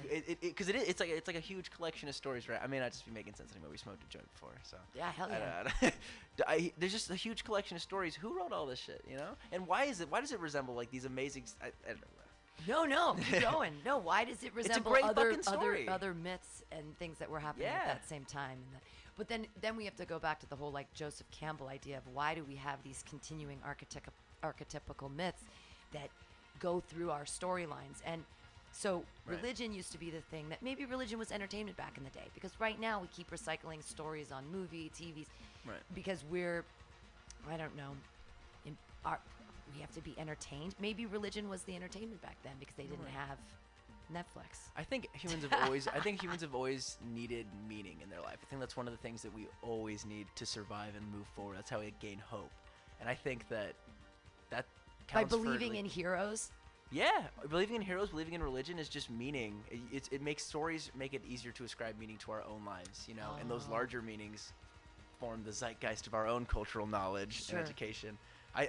So I think it's just out of a need of us always needing meaning. And I think I identify as an existentialist. I think you can just find meaning in anything. I think that would be my belief system. Yeah. Would be that same meaning. Well, you've also been through some hard shit. So, I mean, people who you gotta be hard to do hard drugs. Yeah. If you went through that stuff, were you trying to ascribe meaning and you weren't finding it, and so you were like, I'm gonna do these crazy drugs because my life has no meaning?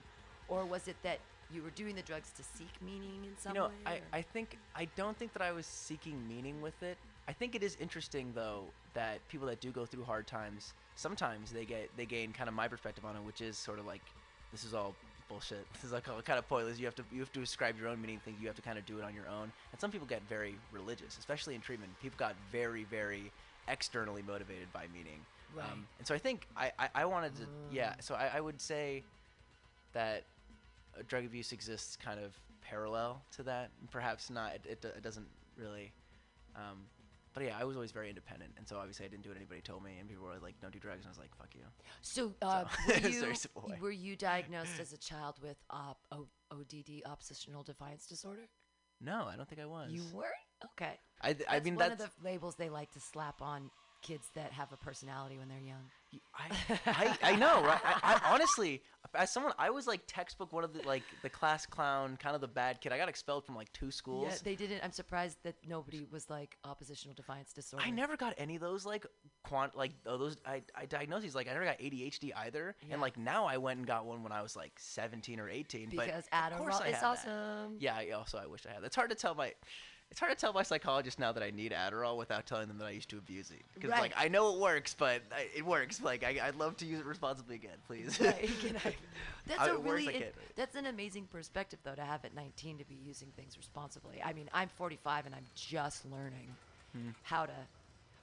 I'm on 30 today's 32 days without alcohol, and it's the longest I've ever gone since I was your age. Congratulations. Thank you. Are you in AA? Do you get a chip? Fuck no. No, yeah, it's too. We do have an AA meeting here though at Mutiny Radio. Oh, that's good. I don't partake myself because I'm like, I'm not gonna get into something where like I'm powerless. I have to submit to a higher power. You know what? I'm already submitting to a higher power right now. It's called gravity, and it's holding me to the goddamn ground, and I don't understand it at all. An magnets? How the fuck do they work? How the fuck do magnets? The ICP, man. ICP, yeah. But electromagnetic stuff, like I don't know how that works. That's clearly a higher power. Yeah. How does beauty work? What makes something pretty? Well, aesthetically, because your eyes are wide set, so that's a very pretty. But why? What defines that reaction? Is when you see something that's so beautiful, like a beautiful landscape or like a sunset. What is that reaction? I think to me, that's God. That's the closest you are to God is when you're seeing like that that. But that's you recognizing something. That's not, I mean... It's a feeling. It's a feeling. Looking at like an amazing painting and just getting lost in it, in this beauty, in this... It's just like, I don't know. It's something else. It's divine, I think.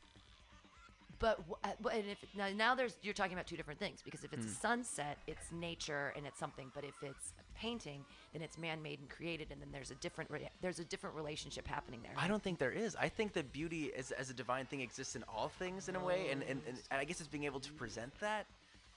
Because I think the beauty is the same in a painting of a sunset and a sunset. I think the humans have been able to recreate the beauty, and sometimes the beauty exists in not only a sunset and not only a painting, like architecture too. And beauty exists in all these things in different ways, but it all exists as beauty. And now you're making me think of American Beauty when the trash bag is floating around. It is. That's beautiful. I've never seen anything more beautiful. Okay, that's a little too much, honestly. Have you seen Blade Runner where he's like, and I disappear like tears in the rain? It's a little. So I would label that sentimental, in that it asks for an emotion that it doesn't pay off on. You know, like at the end of a poem when you're like, ugh, or in a card and you're like, ugh. Well, It asks for an emotion that it doesn't pay off on. And that's like sentimentality. Dude, I might have to write that down. Because that makes, I think that's exactly how I feel about it too. I didn't think about that. Yeah, it's like when something's like, but sometimes when things are super icky and gushy and over the top that way, then I can appreciate that too. Like Japanese girls wearing cute outfits, like with like angelic pretty. But that's a message in and of itself. Like yeah. And that's when you're like overly sentimental. That's cute too. Yeah. Or, I don't know. There's a statement about that. I think there's something to be said about bland sentimentality. Like, old poetry and a lot of poetry is very ask for an emotion that you don't work for. Yeah. Because you have to, people have to come to you anyways. Right. And all good art. That also works for gross ants when they want to kiss you on the cheek and you're like, oh, you want something from me that I don't understand and I won't give you. I don't know what I'm supposed to do in this situation. Actually, I love all my aunts. I want to say that because I know they might find this. Hi, Aunt Eileen. Hi, Aunt Liz. Hi, Aunt Fluffy. And all else. Is that a cat, Aunt Fluffy? Aunt Fluffy? No, that's my dad's sister. She has really poofy hair. Oh. She's great. She lives here in Berkeley. Shout out to Aunt Fluffy. Berkeley. She's a social worker. She's a great woman. Oh, that's amazing. That's it's so funny. I was having a conversation about capitalism. Just when I just thought social work, and my brain went, they don't make any money. Well, how are they living their lives? Yeah. But when you make a choice now to like, I don't know, I feel like America hates poor people, and yet so many jobs keep people poor. And it's like, who wants to be a fucking social worker? Like, exactly. Because you're not gonna, or maybe you get what do you get from it? It's determined by that meaning, I think. You know, the meaning of my life is to help others, and that's why. I mean, that's why. Yeah, just the meaning of your life is what makes you like, you know, choose this certain direction. I guess that's all you need more than the money. I guess. I mean, we're fucking comedians. Yeah, you know? fair. I think. Yeah, you're probably very familiar with going with something that's not capitalistic in a way. Yeah, well, I can't. The money is just little pieces of paper that float through my hands. I don't.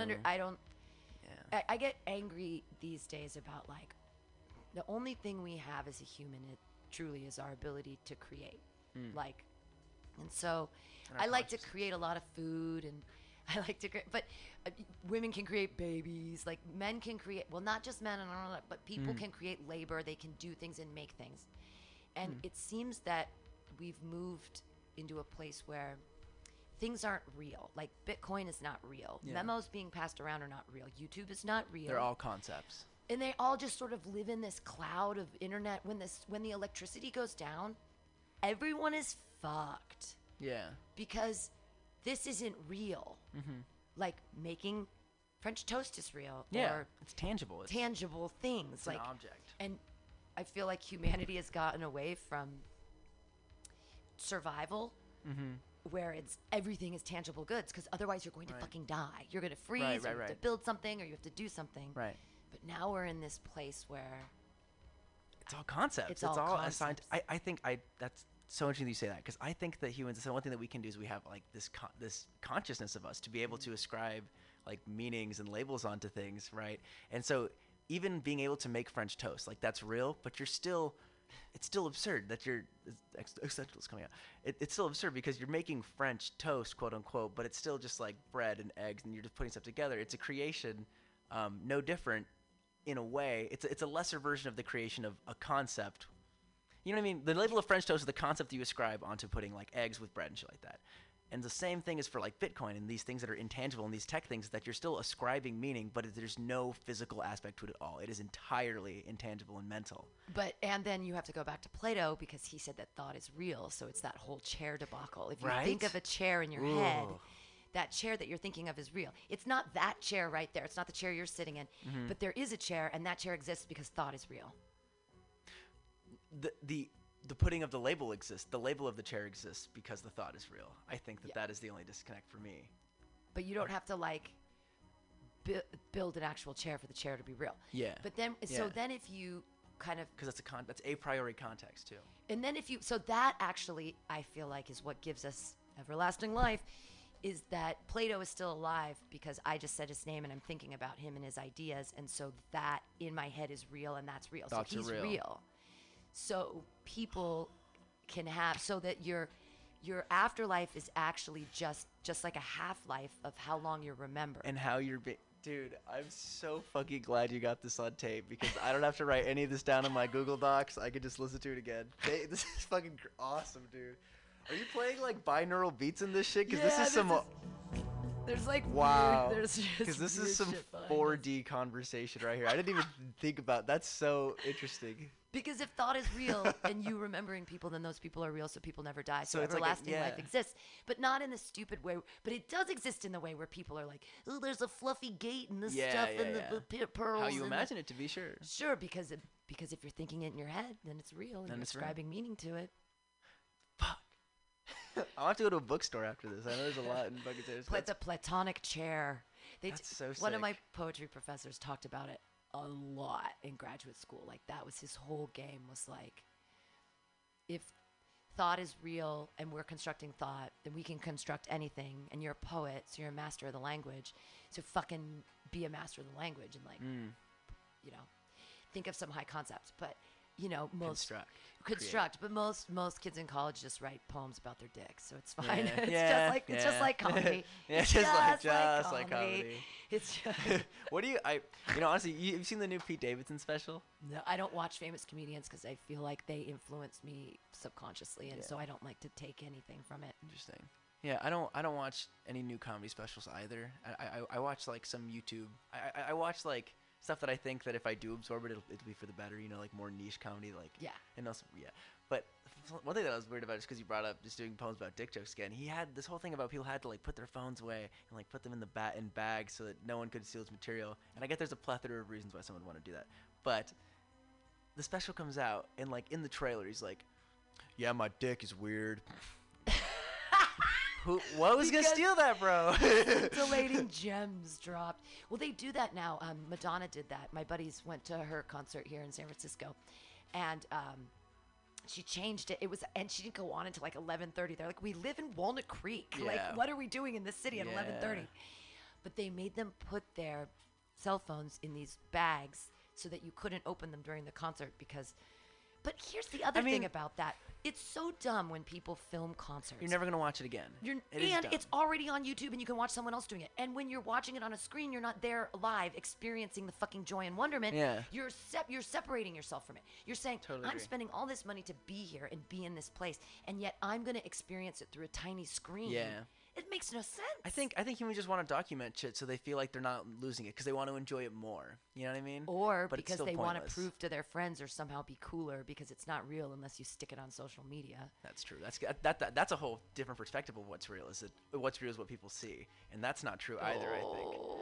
It's so scary. I can't run the Instagram for Mutiny Radio. I can't do it because I cannot stare at everyone's idealized personifications of self. I am too weak as a I'm not strong enough to see that's, even though I know it's not real. I know it's not real. I know it's filters, but I can't see everyone having such a great time and their life is so great and they're on so many shows and it's so amazing. It's just like I shrink.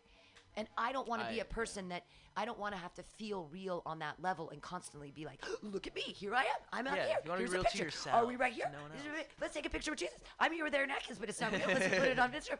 Let's take a film right now, and we're gonna think so it's real. Okay, like all of that is just it's too much. Too much. Be real to yourself. Yeah, you know? fucking authenticity. Like my thing that pushed me over there, same way. I go on Reddit and I go on Twitter now because they're less like I'm looking at other people. I'm just looking at like the news and just some funny photos. What got me off like Instagram and Facebook is all these comics posting their shows of the month, dude. Yeah, no one finds your shows through that. Like it's a flex. All it is a flex. It's just a flex. And I'm on all these shows. Yeah, I know that, and I used to do that, and I know it, and yet still I cannot compartmentalize that enough to not just make it kind of make my day, not make my day where it doesn't affect my day that bad, but see them and just be like, oh, what am I doing? Yeah. And that's what it's supposed to do. Yeah. But I don't find it motivating. I find it depressing. Yeah. Like when I avoided being on Instagram with the station, and people were finally like, "Okay, Pam, I know you gotta get a fucking. What the fuck are you doing?" I'm like, "Okay, fine." And the first 2 months, I got really depressed. Yeah. And I started going to therapy, and I attributed it to Instagram, and everyone was like, "That's crazy. That's weird." I'm like, "No, this is like the only thing that's changed in my life is this new media platform that A, I don't understand, B, I hate, and and everyone's moving off of the. I finally understood the algorithms of the Facebook. Oh, it always changes. They make sure. Update. Why does our life have to be constantly updated? Why can't we just? I mean, I'm using a phone that was a burner phone that I got for like $20, and I've been using it for 3 years. Does so the job. And like, you always had a laptop anyways, and people use Facebook Messenger, so you can, if you have something that, like, when I was most comfortable was when I didn't have a phone, I just had a laptop, so that I could only respond to text and shit when I opened my laptop that one time. It's kind of stressful a little bit, but it was better than always staring at my phone. What I do now is I have Do Not Disturb. So I'm really bad about texts, but I'm never going to fix that, because that is how I prevent myself from just being. Right. Because if I see anything, I go right away to it. My attention span's so slow. And it's changing the looking. And I'll never get a cell phone. And people are like, even my dad has a cell phone, and he's in his 70s, and I'm never getting one. And people are like, "You're crazy," blah, blah, blah. But I be Mahatma Gandhi, be the change you want to see in the world. I don't think that every fucking 3-year-old needs a goddamn computer in their pocket. Yeah. I don't think we're good enough. I don't think we should champion mediocrity. And when you give someone all the keys to the fucking castle without you give them all a sense of entitlement. Everyone thinks they just deserve a computer in their pocket all the time, and the Wi-Fi should be super fast. And what Everything you about take for talking granted. to people, or what about not watching Netflix on the bus, or what about human connection? What about human What about connection? human connection? I mean, it's such a. I mean, in a way, it is. I lost my train of thought. Wait. Just the separation between us and tiny computers. Yeah, I think that also it when you take it for granted, you stop using it for the best things that it can be used for as well. Like, I'm a very curious person. My favorite thing is Wikipedia, because I just love clicking through all these things. And what would I do without the internet to do that, you know? But at the same time, I take up so much content that I'd never remember ever again. And like it's almost a cliche argument to say that you're wasting your life. But these boomers have a point sometimes, because really, how much content do you remember from what you saw on Instagram last time? I know, not you. Thank God. Good for you. Thanks. I mean, I aspire to be that. But to everybody at home, what do you remember the last tweet that you liked? Do you remember the last like Reddit post that you saved? No. Have you ever tried to bring up a Reddit post to someone else? It doesn't work. It's not cohesive to human connection. Like, Pam, did you see that video about the guy? He was throwing a knife, right? And then he threw another knife, and it went like right through it, and it was at a Dave & Buster's. Do I never seen that? Oh, well, I saw it. It was good. It was on Reddit. It was good. Well. Yeah. No. Hey. Well, the one time we got press from that was the fight that was here, and we got international news. I saw that. Yeah. Is that comic ever been back here? No. Or not the one that punched. The not one that got punched. He Wow. apologized to me a couple months ago in front of Delirium, and The one I was that got like, punched? the one who punched, Oh, and I was punched. like, "You're apologizing to the wrong person. Yeah. Like you owe me $500 for the window that you never gave me, but I'm never gonna get that." But I was like, "You were apologizing to the wrong person. You got to apologize." But the guy who got punched, he's never come back to comedy, which is really sad. He quit comedy. He quit comedy. How? Why? Because PTSD, man. He fucking got attacked on stage out of nowhere. This is crazy stuff. So this also happened to the other night, Sunday night at Ireland's 32. There was a comic on stage, Max Eddy, local comic, very funny. Goes up with punchline all the time, up and coming, redhead, just a doll. He's does a lot of bi jokes. He's very funny bi jokes. And there were these two super drunk Irish guys in the bar, and they'd been kind of heckling someone else. And so he got up and he starts doing a really shitty on purpose Irish accent and just I heard about this. yelling at him and doing stuff and blah, blah, blah. And he's like, and he's up there and he goes, "I've never been punched. I've never been punched." And I'm like, "Why are you calling that to action?" Call to action button, Max Eddy, #1. So this guy actually gets up out of his seat and rushes the stage, and Max just like cowers away, which was great, which is what I would do, which is what I would absolutely do, and I support his decision. I'm not going to fight anybody. But the two big Nathan Lowe, who's an enormous beast of a man, got up, and this other guy, Wolf, who's a regular, and they made sure that these men were escorted out, and they were 86th, and that was fine. But the point is that people feel entitled, and I've seen it a couple times, to rush the stage. Who does that? What's happening to our social yeah. mores that they're just breaking down to such a point? Wait, What but- happened to but- common courtesy? Looking at your phone in front of a person is not common courtesy. Oh yeah, no. It's fully ignoring. It's Yeah. fully ignoring. It's just it's totally isolationist. But there's also an extent of like how well the guy that punched the other comic. Yeah. Wasn't just because like they said his name was Jeff or something. Right, before okay, they- so- that's not mental stability though. Right, exactly. He misinterpreted the entire goings on in that, and it was funny because everyone had great sets that day. My buddy Andy Awancio was in from Seattle. She's amazing. Everyone had great sets. I had great. This one guy Jeff was the only one who didn't have a good set. And it was such a hot room, and everybody was staying, and it was 4 to 6 in the afternoon. It was like 5:30 in the afternoon, and so the guy who put it all together was like, "I'm gonna do a set," and we're like, "Of course." So he gets up there, and he has a funny name, and I've heard his joke a billion times, and it's like his name is capital, and people ask if that's his real name, but he says no, it's my realness name, and he has kind of the lilt to his voice is very urban. Oh yeah, I've seen him. Oh, Actually, okay, so you saw all that. like last year. Yeah. So I think that Jeff, being African American, took some offense to Capital's truth, even though he grew up in San Francisco. That's how he talks all the time. That's his truth. It was almost like a reverse racism kind of thing. And then Capital just picked a name out of the sky because he was like, "What, your name's going to be Jeff and you're just going to be okay with that?" And he wasn't. There was another guy in the room named Jeff. Yeah, and There he's was the only a- one that had a bad set. But so this other guy, the guy who had a bad set named Jeff, had a bad Dude, set. stars but there align. was That's- another guy in the room named Jeff. He didn't take offense to it. But Capital just picked a name. He could have Yeah, said Chad. but He it just could have happened said to be the wrong one. He just picked Jeff instead of Chris or Chad Yeah. or Hayden or like any like super white guy name. And Yeah. he just said, "Oh, your name's gonna be Jeff, and you're okay with that?" And then the guy starts talking to his girlfriend, like, "Does he know who I am? Does he know who I am?" And then he asks him at one point, he's like, "Do you know who I am?" And Capital goes, "Yeah, shut the fuck up." And he didn't say shut the fuck. He goes, "Yeah, shut up. I'm not on my set." And that's when he leapt up. So somehow, Damn. He- You know that he's not okay for that. Obviously, No. that's an instability thing. That you're not. Yes. But also that's just a crazy misunderstanding too, because that just heightened that.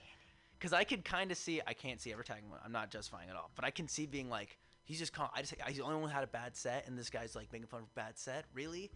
But why you attack somebody? It's just a crazy misunderstanding. it's a crazy, Oh my crazy, god. crazy misunderstanding. I hope Capital comes back to comedy. I hope though. he does just- too. Yeah, he was doing the work writing. Hey, Pancake. Hello. Have you met Aaron Atkins from Chicago yet? Hello. Hello. I'm Aaron from Atkins, Chicago. this is Pancake. You're on mic too. We're in a very special Some Call Me Tim. We just get philosophical and shit. Your hair's down. I don't know if I've ever seen you with. Do I always see you with your hair down and I just don't notice it?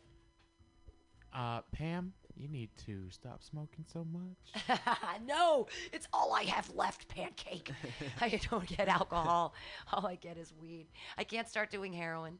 I don't like speed. I'm not going back to that. PCP's out of the question.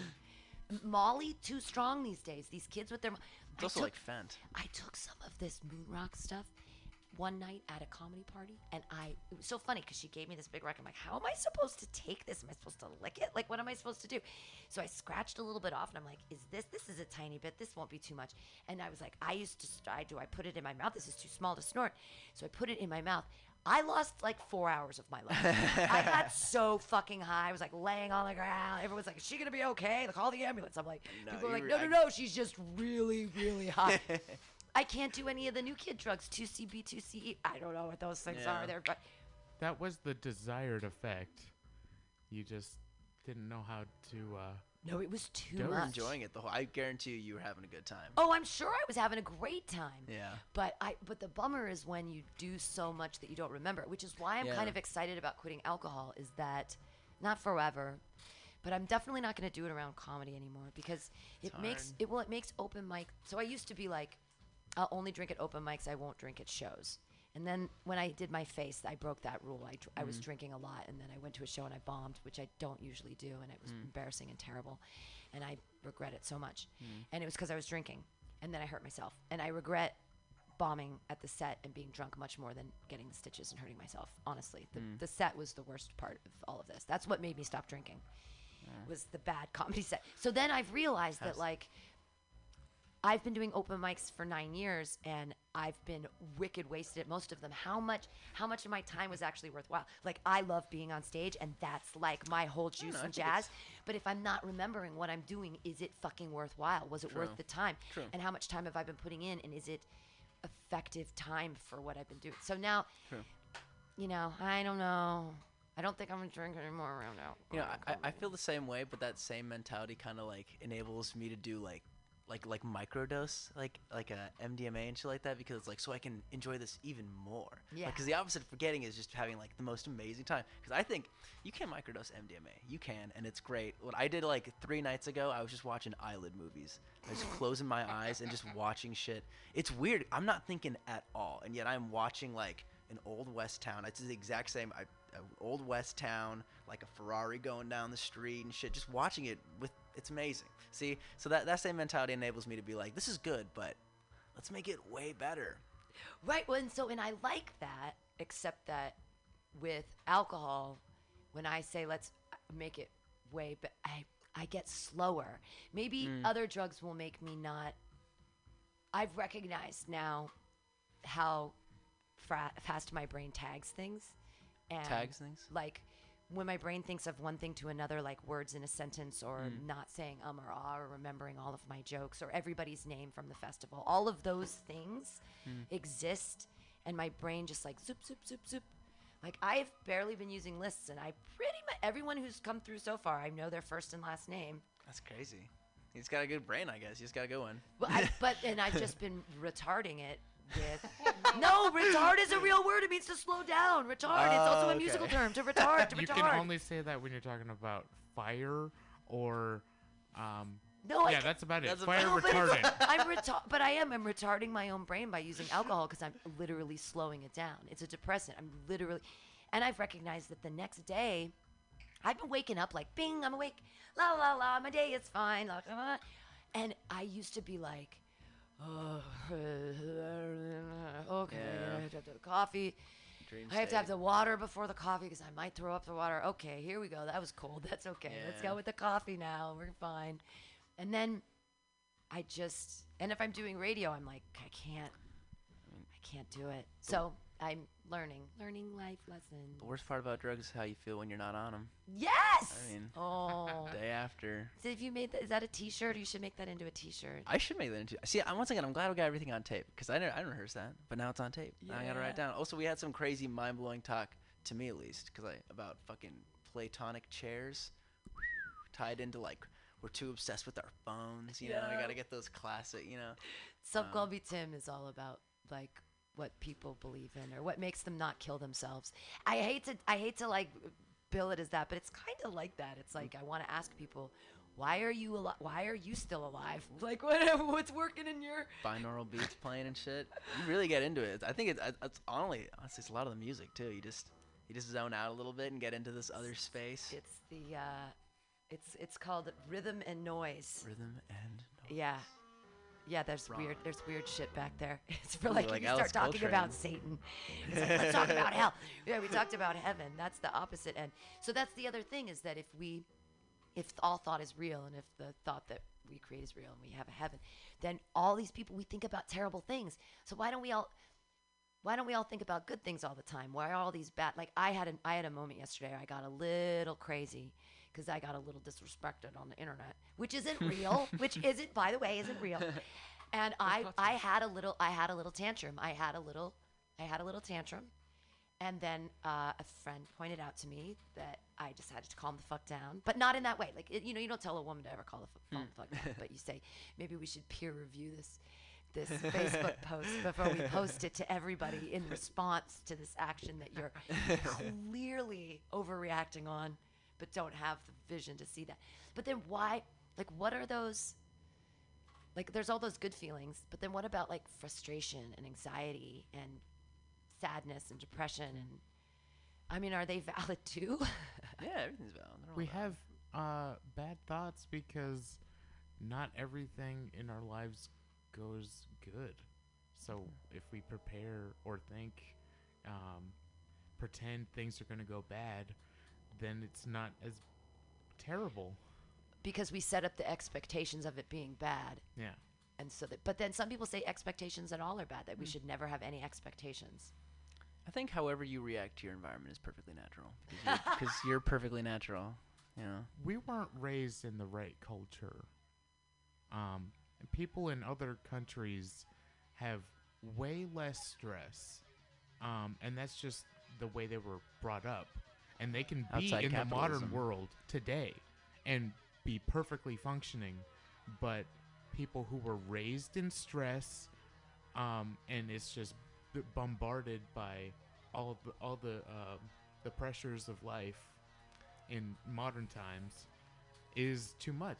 Yeah, It's too much. I think Back growing to up in that capitalism and just being raised with like ambitions and shit, and that trying to get somewhere else from where you are is the biggest difference I see between people that are happier in like rural environments and or I guess quote